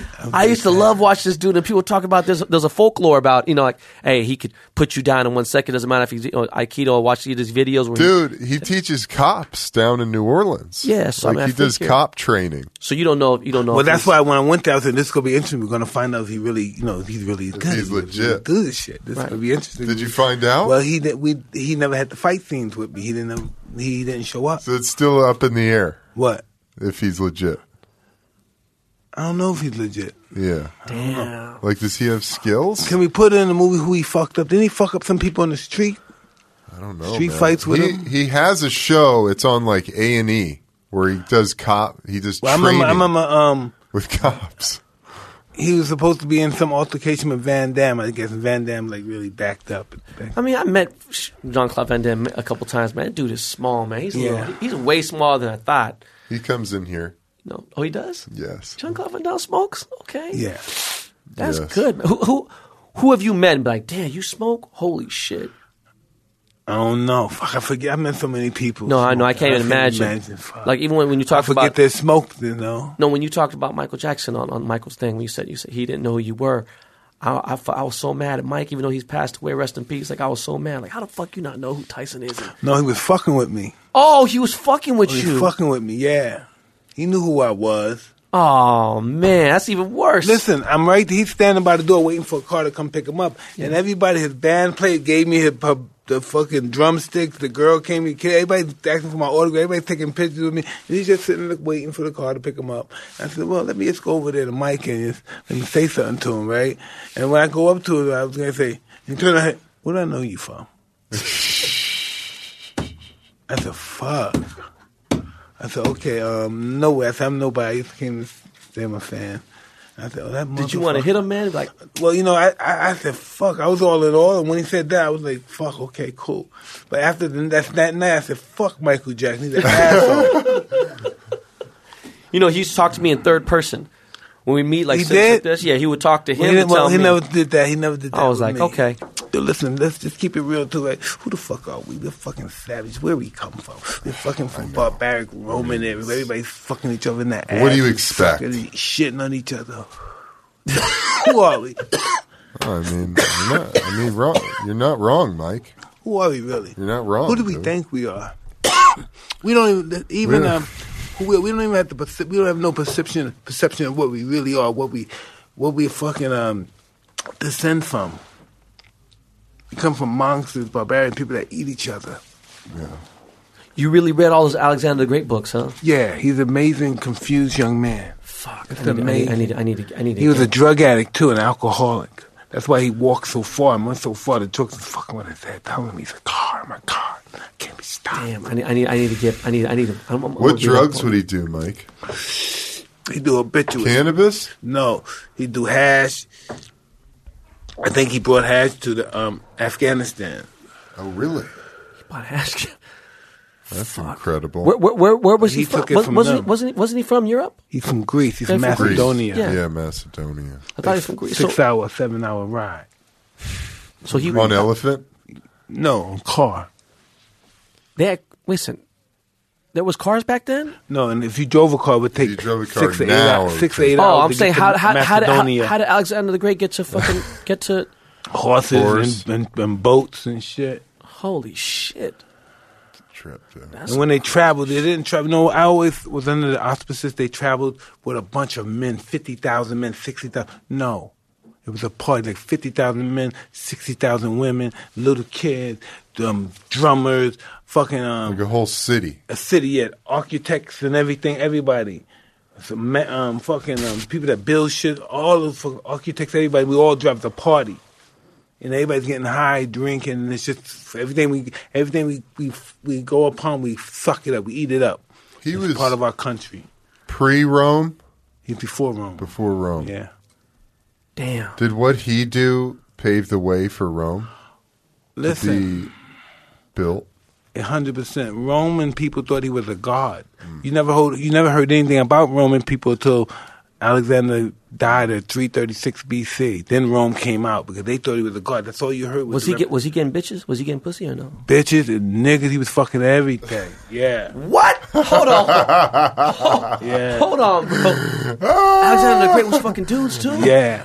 That's how they rolled back then, bro. Holy shit! Wow. That's crazy. That's whoa. How do you feel about how now that like United Airlines is trying to put like the subcategory now where someone's saying, are you male, female, or are you X? Like, how do you feel about the whole transgender thing? Like, people are saying like that shit is a trip to me. I'm just saying you were born a certain way, man. Know why it's a trip to you? Because how old are you? 51? 46. 46? Because you're fucking primitive. We're primitive. That's why it freaks us out. We're primitive. We don't understand what happened. Listen, in Roman era, they would fuck you nasty. They should have right in public. They did it in public. It was open. It wasn't no behind closed door. They did it right. Walking the street, going to your school, going to your bakery. They did it right in the streets. Everything. And that's just the Roman. Roman's young. Roman era is young. Let's say 950 BC. Something. That's nothing. Right. That's the fucking that's young shit. Right. I mean, the transgender stuff, That's before God. Because he's young. Well, when you think about all of the chemicals that we're comprised of, we come together in our mother's womb, and it's billions and trillions of atoms and molecules that make us up, and there's all these fluids and hormones and transmitters and all kinds of shit going on in our brain.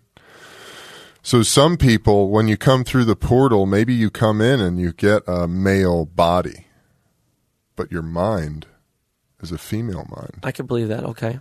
You have a female wiring. Okay, what I'm getting at is this, and then I hope this doesn't come off as and vice versa, and all the way in between as well. Right. But people say like, oh, you're being, whatever. Just on Twitter, people complain and they say shit like, oh man, this person said something about black people, this person said about Asian people, cancel, all that cancel culture shit. It's just like, dude, fucking calm down. Yeah. I used to love listen to Richard Pryor fucking tapes and making fun of Asian people, or listen to Eddie Murphy and listen to these comics. Bruce Lee didn't. What's that? Bruce Lee didn't like that. You know anything about Bruce Lee? Yeah. Bruce Lee didn't fuck around with that at all, not a little bit. With what? Fucking with Asians, making stereotype. Yeah, making fun of them, yeah. He had much a chip on his shoulder. He didn't fuck around a little bit, not even a little bit. He lost jobs because of it. You know what I mean? He didn't play with that shit a little bit. But what I'm getting at is like now people are so sensitive about certain things. Yeah. You know what I mean? You sit there and you don't know. Like, I don't know how to address somebody. You know what I mean? Like, oh hey Vic. Oh no, I mean Victoria. I don't. You don't know how to. This is the thing, right? We all make mistakes. We don't know sometimes what to do, what to say. But some people do it, it's viciously. They know it's offensive and they do it anyway. Yeah, no, we make mistakes out of, ignorance. It's not our fault. Of course. People know what they're doing and they do it. Yeah. No, man, it's a fucking crazy time. Welcome to the future. Yeah, no, it's fucking nuts. My son has a fucking cell phone, bro. It's like, this shit crazy. Bugs me out. It's crazy, man. Listen, Steve Jobs must have been a very interesting person. He didn't want to ask the information from them. He didn't want to ask anybody, how do I get here? What time is it? Anything. He may ask somebody some directions. They must have dissed him or something.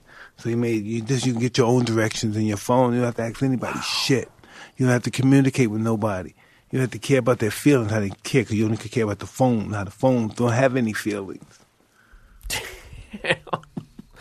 No, yeah, I think Steve Jobs smoked weed, though. Did a lot of acid. He did a lot of acid. Acid's a San Francisco thing, man. I lived in San Francisco when I was in college. Well, San Francisco's an acid thing. Yeah. You know what I mean? And I fucking did acid out there, you know what I mean? And that was like a crazy thing because... It's good stuff. Oh, no, I thought I had some fucking crazy times on it. You know how you have a TV, and let's say it goes 1 to 65 volume. You already know at like 8, you can't hear that TV. At 21, and I know I have a little bad ears because being in the studio, being a DJ, but like at 25, you might be able to hear a little bit. I'm like quiet. So imagine when it's at like 6, and there's 60 settings, 60 levels of volume on a TV. I was on acid, and I could hear 1. You know what I mean? Like level 1, I would hear, and it was loud. Yeah. And I'm like, what the fuck? This is crazy. I remember I was like, I was dunking a junior year in high school. And I remember we saw this basketball court outside in the Sunset District, and it was regulation. If anything, it might have been 9'10", whatever. And I was like, hey, man, I was like, fuck, I want to go grab the rim right now. That was nothing, just because we had no ball. And I'm wearing an orange hoodie and a royal blue like sweats. I'm wearing like yellow. I look crazy. And I jumped up, and I thought I jumped high as fuck. And my teammate goes, hey, bro, you came about 50 inches away from the rim. He said, you came so far away from touching that rim. Like, what the fuck you talking about? The only thing I didn't know is you don't want to drive on acid. That's like the last thing. No. Tell me this, man. You can learn a lot. What makes you happy, man? Who are you? What makes you happy? What makes me happy? I see you got fancy cars and stuff. No, fuck all that. That shit don't mean nothing. What really makes you happy? What really makes me happy is hearing my kids laugh. When I hear my daughter, when I hear her cry, it just, my whole day is like, fuck, man. When I hear my kids laugh and they're having a good time and they come back and say, Daddy, like, I have a fucked up day. I sit in traffic for 2 hours and I'm mad about being in traffic, which is first world problems. And then I'm mad that someone fucked up and didn't get a delivery right. And then I'm mad about somebody else because they told somebody some secret information about our company. And I get home, like, Daddy, what are you doing? What do you think your kids want to do? I don't know, man. I think my oldest son. How old are they? The oldest one is 6. He's almost 7. Oh, God. Yeah, they're young. But I think he wants to be in something like marine biology. He wants to be he wants to do something with water. He's a water boy. Loves swimming, loves sharks. He can name every species of shark. Since 4 years old, he can name every species of shark. He corrected somebody at an aquarium. I love that. Yeah. And people were like, the guy was like, no. And I was like, are you sure? And he goes, I'm positive. And like, my son is very, very smart. Spoke late, but is very smart. My middle son, he's just like me. He's the splitting image, exact like me. He is going to be a fucking lady killer. He's going to get in a lot of trouble. He's going to fuck around anything else. My daughter, I can't tell you, it's too young, but she's starting to, kind of be spoiled. That's what makes me happy. Seeing my kids good, that makes me happy more than anything. I know that sounds terrible. Man. When my wife is good too. If everything is good between me and my wife, man, my shoulders are like, fuck, I can chill. Yeah. Do you know? Can breathe. But because I travel so much, I was on 60 flights last year. I've been on 33 this year, 34 this year, and it's like, fuck, like, and they're wondering why. I'm like, I'm trying to do this shit because I don't want to work in a few more years. I want to just sit back, be like, oh, you're gonna get bored. No, I won't, because my kids will keep me occupied. I'm good. That's what I want to do. That's dope, man. I feel like I was putting this work to I don't want my sons to be jewelers. I don't want them to be in music. If they want to, whatever. I just want them to be. Listen. I'm a young boy coming up in the world. Some of the most attractive things the world has to offer in the history of the world is entertainment and jewelry. Yeah. And that's what my father do, and I'm not going to do that. That's not going to happen. Fuck, man, yeah. Yeah, for sure. he's such a fucking character. Like I watch. Why did you don't want him in that business? Because you don't want him dealing with those kind of personalities? Yeah, man. I just want him to do something, you know, like, I don't know, man. It was just, it's all the scumbags I've met. I can't imagine how many scumbags you've met in your life, but I met so many. I worry about my son. I have an older son too. And listen, I see him. He starts to hang out with these guys that I know that used to, you know, they've been ex-mafia. These guys that, and it's just weird that he follows that fucking. And I say it must be something to do with me. That's why he follows. He thinks that I'm a tough guy. Inside. Yeah, he thinks I'm a tough guy. And if he wants to be a tough guy, he has to have anything to do. I know these kind of guys to be tough guys. You know what I mean? I think that's just instinctively. That's what he thinks. But like, how old's your daughter? You said? My son. How old is your daughter though? My daughter's 10. I have a 10-year-old. And then how didn't you have one that's? My oldest one is 28. Okay. Besides, do you have one that's like between 18 and 20? I'm a 16-year-old. Okay, 16-year-old. If she wants to go on a date and the guy meets you, aren't they scared? Yeah. I tell them this. I say, listen, come here, man. Well, this is all I'm saying to you. Whatever you do to my daughter, I'm gonna do to you. Oh man. I love that line, dude. I tell you, whatever you do to her, I'm gonna do to you. I'm using that. Damn. Sorry, brother. So make sure it's not a tongue kiss, okay? Oh shit! Hell yeah! Yeah, man, I'm super. I remember how I was a knucklehead with the girls and stuff. So I don't want my daughter. Come on, man! I lost my virginity when I was 12. You know what I'm saying? I was a crazy kid, man. That's fucked up. Like, yeah, if I came to someone's, well, you can't even scare them nowadays. You know, nature. You can't scare people. They're not scared anymore. It's supposed to happen. Yeah, you know what I mean? It's crazy. Isn't it weird that? Listen, explain this. Why do we need a mate? Why don't we die without a mate? Why we have so many girls? Why do we decide to get married? Hey, I don't want to do it no more with a lot of girls. Just one girl. Why do we decide to do that? It's nothing. I don't think it's something. I think it's not from a philosophical perspective. It's not something you could say. I think it's meant from God. It's meant from nature or something. Why do we do that? Why at the end of our life, somebody they fool around all their life, and in their life they decide to settle down with somebody? Why do they do that? I feel like it's me personally, I grew up in a broken home. Yeah. I'd like to have. You have more. It would be more to your level not to be involved with somebody because you're used to not having. True, a home, but right? but I always yearn for having Really? a happy household. You know what I mean? Like, one thing now we don't do that we did when I was a little kid. We did, and then it fell apart. But my kids are. My oldest kid has a lot of allergies. He has a lot of health issues, and they have a strict diet and they eat dinner really early. What I want to do now when my daughter gets a little older, I want us all to eat dinner at the same time, eat at the same table, at least every night dinner. If we could do breakfast, that'd be great, but everyone's on different schedules. It's a different day we live in.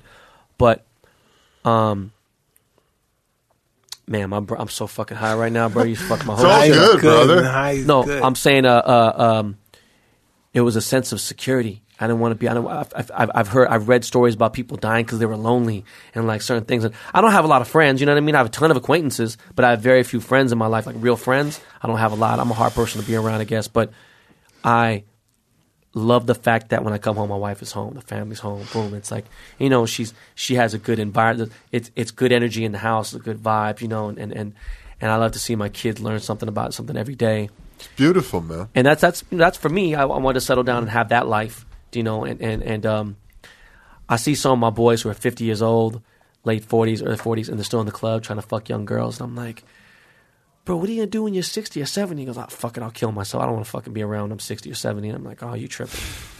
Yeah, what happens when you're 60? You're like, yeah, I want to live, but I said I was going to kill myself. Listen, I said that when I was in my 20s and stuff. I'm not going to live, I'll kill myself. I didn't want to get old and stuff. I am so happy I didn't do that. Right. You know, because what is old? Old is when you can no longer function, I guess, right? Because if we base a number on being old, we're going to be mistaken. I thought 50 was old.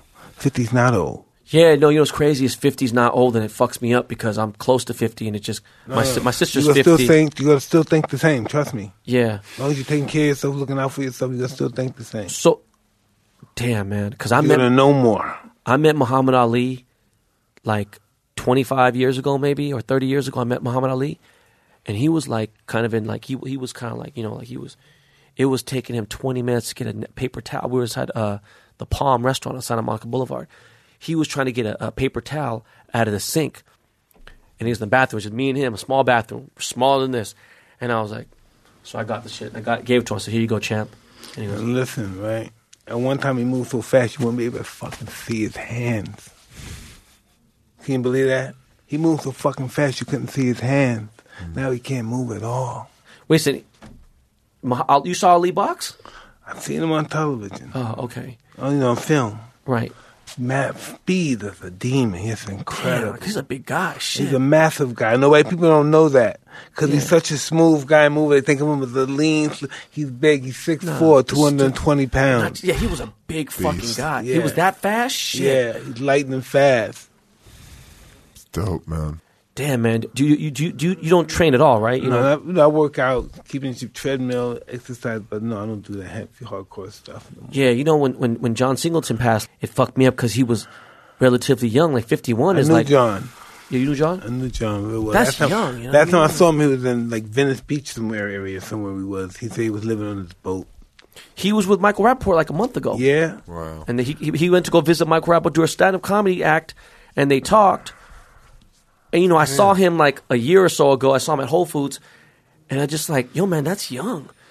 So I'm about to... I didn't even know anything was wrong with him. You don't know nothing's wrong with people. Yeah. You just don't know. We don't know anything. People keep secrets. Oh, I was going to ask you that too. What? Do you really think that there's just... It's even if you keep yourself healthy, you keep yourself decent, you're good, everything else, you think that there's everyone has their own time, and no matter what you do, how good you keep your health, everything...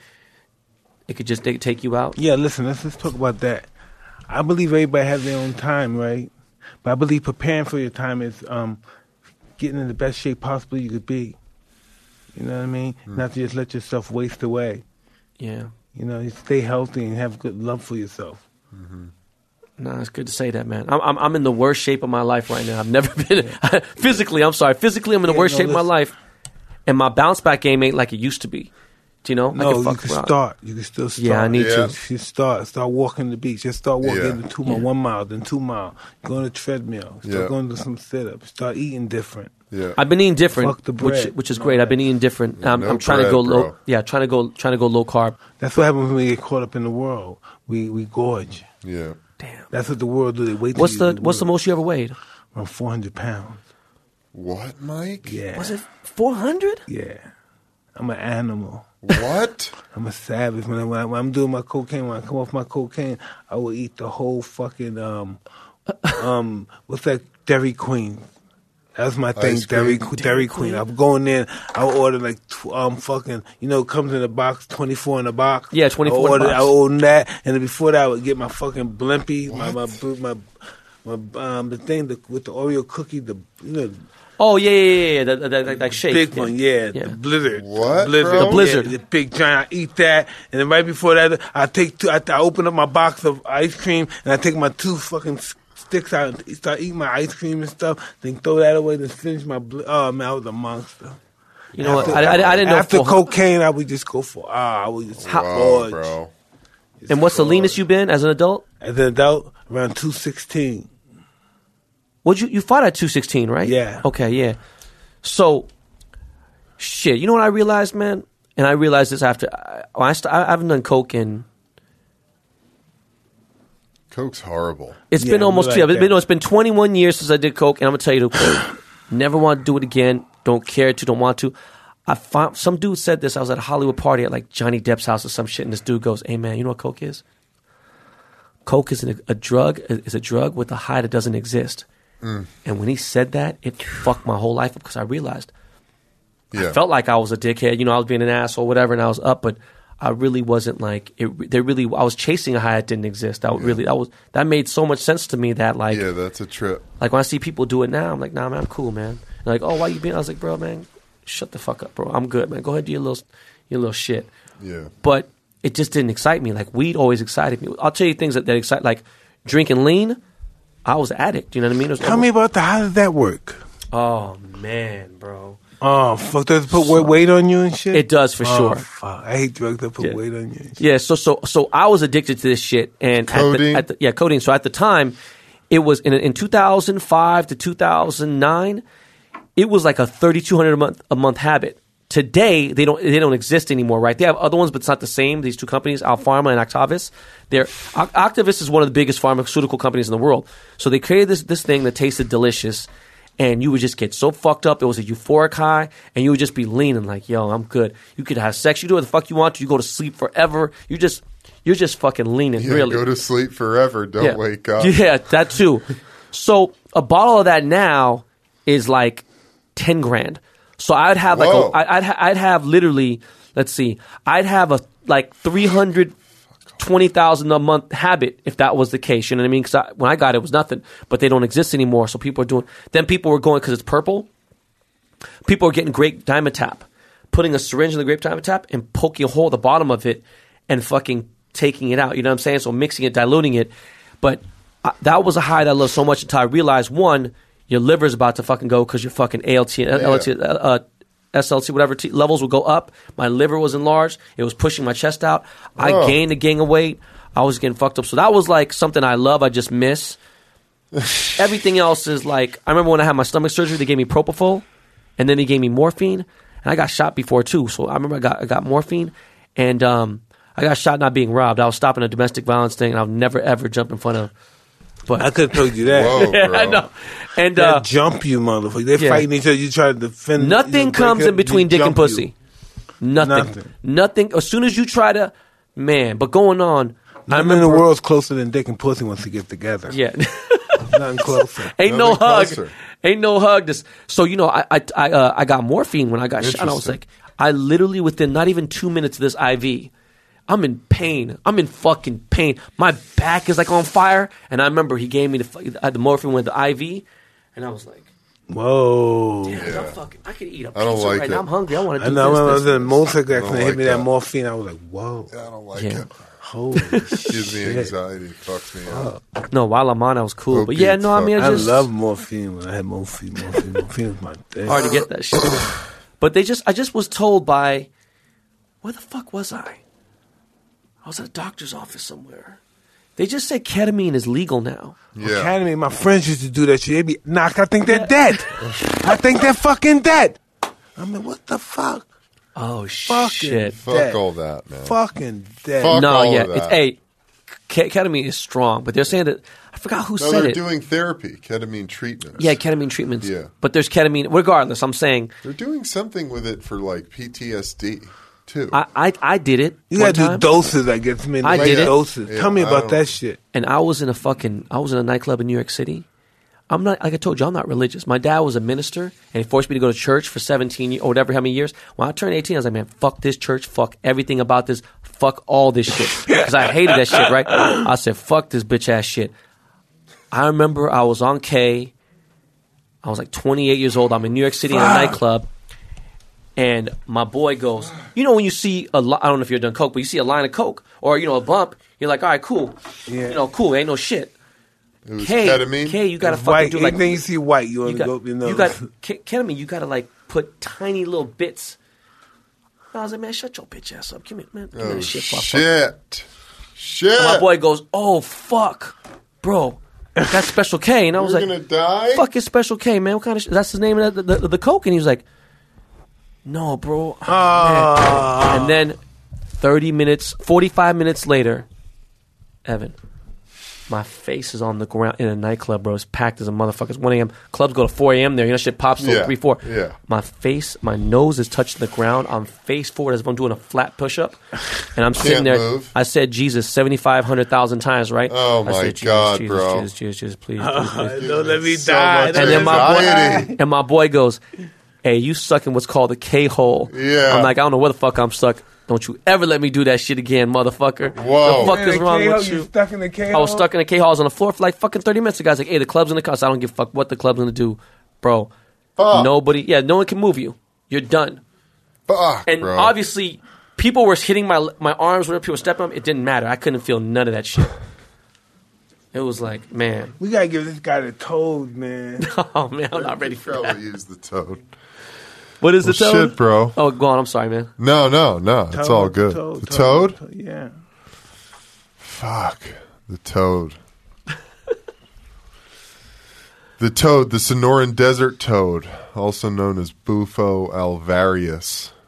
Its venom is collected for this molecule called 5-MeO-DMT. You ever done DMT? No, what the fuck is that even? DMT is a psychedelic entheogenic compound that we produce it in our bodies. I've read some recent studies. I used to say that we produce it in our pineal gland, but that's not actually, nobody actually knows if that's true or not. But you get 2 hits of DMT in your life, once when you come into being in your mother's womb, and then once on your deathbed. So they say it's the portal of the soul. And so this toad, it has this in its venom, and they collect it, and you can vaporize it, and it cures people of addiction and depression and the fear of death, and you experience God. You go to the source, and Jesus Christ, you see your life flash in front of your eyes.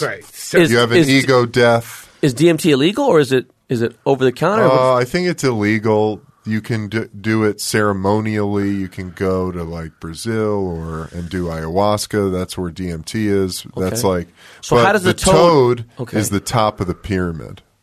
Oh shit! So the toad, they call it the God molecule. Under that, DMT is the spirit molecule. Yeah, I did that. You did DMT, or you did toad? I did the toad. That's why we're talking about DMT toad chain. is free. DMT, that was fun. I had a ball with DMT. The toad is serious shit. Where'd you first try the toad at? I tried it in a close area in Mexico somewhere. But listen, right? With a shaman. Listen, when I did this thing, right? Because I thought I did all kind of drugs before. I said, I'm going to do this shit. This shit is nothing. I'm on cocaine right now. How can this shit hurt me? So I do this shit, and I said, oh, shit. I'm dead. I died. I was dead. I was dead. I couldn't feel my body. My body was gone. Nothing existed no more. And it was gone. I said, fuck. And did you lick the toad, or what did you do? I smoked it. How much? Like, is it in an oil? Is it? It's like I did 250 milligrams. It's like crystallized. Yeah, it's a trip. I like to smoke it in the joint one day. No, oh, you'd like to? Yeah, let me figure. Hold on. So you use lighter then? Lighter than you do? Okay. And like a vape. How long does a high last? Glass. Around 20 minutes. What? Yeah. Come on, man. No, but listen. That's what. Hey, listen. Time in your mind once you do the drug, right? It's all day. It's no time. You're in the middle of time and space. Nothing exists. You don't know what time it is. Then you wake up. It's 20 minutes. Just went by. If it lasts more than 20 minutes, you might get a heart attack. So your consciousness, the way you perceive the world, the lens that you project and you experience everything in, is separate from your body. You become a god, kind of. Everything, every secret you know is exposed. Everyone knows it. But it's tied. You got the feeling. Everything that you don't want nobody to know is exposed. Everybody knows. You got the feeling of everybody knowing your business, everything. Your consciousness is tied to your physical You can't even body imagine by your ego. Have you tried it? I've done DMT. I haven't done the toad. I haven't been called to the toad, but Oh, you can't just go do it. It's some special shit. Like you have. No, you could. No, I mean, you could do it do anytime you want to. You can go seek it out, and you can do it. I'm going to do it at some point. When you did DMT, yeah, it was 20. It was that was like an 8-hour trip. Oh, see, when I did DMT, I did the one where you smoke. You smoke it. That's another. That's like 15 minutes too. Yeah. As long as you're doing it, does it give you? Is it like a coke hyper high, or is it kind of like a chill high? It's like a connection. The toad is like you're in another different domain. You're not even on the planet no more.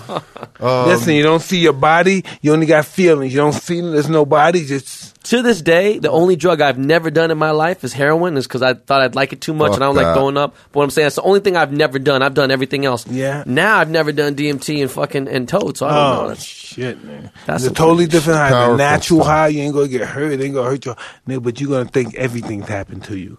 You think you know shit. You seen bitches. You been over the world. You seen things. You seen the world, right? Yeah. Really, a motherfucker really can't tell you shit. Really.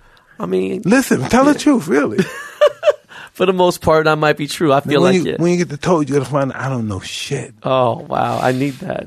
Oh, yes, you do. Trust me, I did too. I needed to because I thought I knew shit. Yeah. I thought I was a bad nigga. Nigga, I've been all the world. Most niggas ain't seen the world. I've been fuck with. I've been a drink with. I've been who I've been with. And then I did the total and found out I'm nothing. I've never seen anything, never be anybody.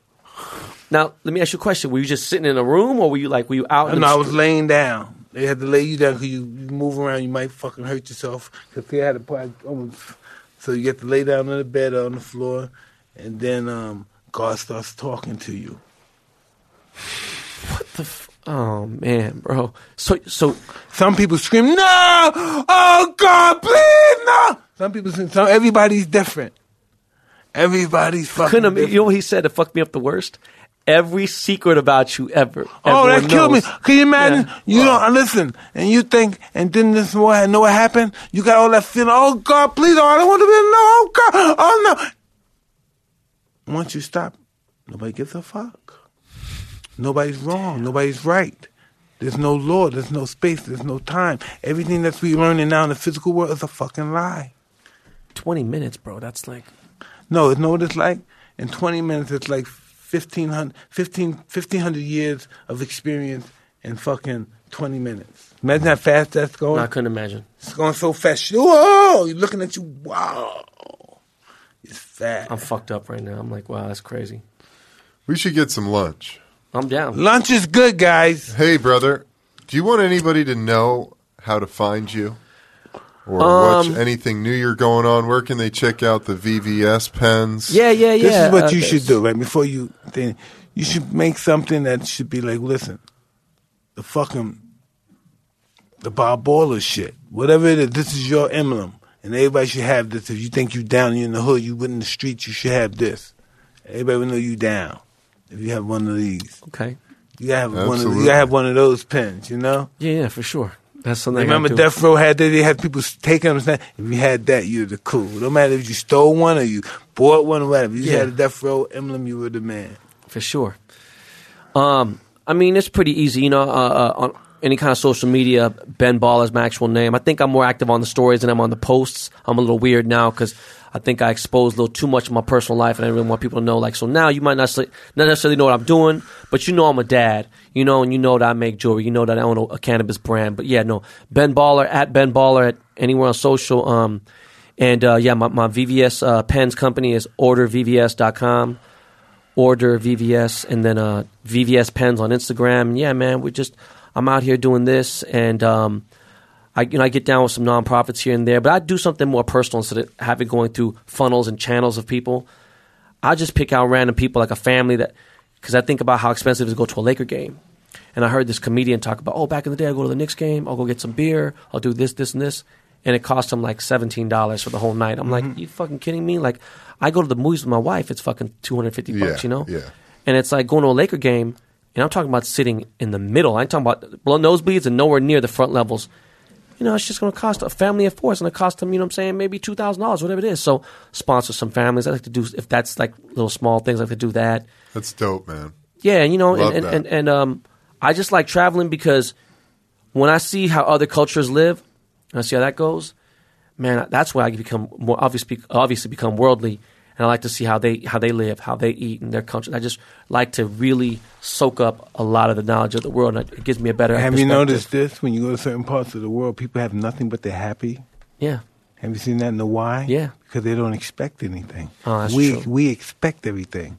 Yeah. You know, we expect things. So some things don't go out. We're having a good time and stuff, but if I don't get my $1 million car, fuck y'all guys. My day is a little fucked up. No, you know what? That's terrible because Phil Jackson in his book, he said, never have any expectations and never be disappointed. And I say, man, yeah, but fuck that. I demand more out of life. You know, I feel like I put a lot of work in. I should get this done. And some people don't speak up. Like you said, they're happy and they're content. And I wish I was that. Sometimes I think about it like my boy who from my hood who works at Trader Joe's. Genuinely, he's a pretty happy guy. You know, I'm sure he wants more here and there, but he's cool. Like, he's content, cool. He has no extra stress. Me, my job don't stop at 6 p.m. You know what I'm saying? That shit goes to fucking 1 a.m., 4 a.m., 3 a.m. I got people hitting me up from Africa, from fucking Australia, all over the world. All their hours are fucked up. And, you know, people, they're just... And it's like, damn, as much as I don't like to talk, I do a lot of talking on interviews and things. And, like,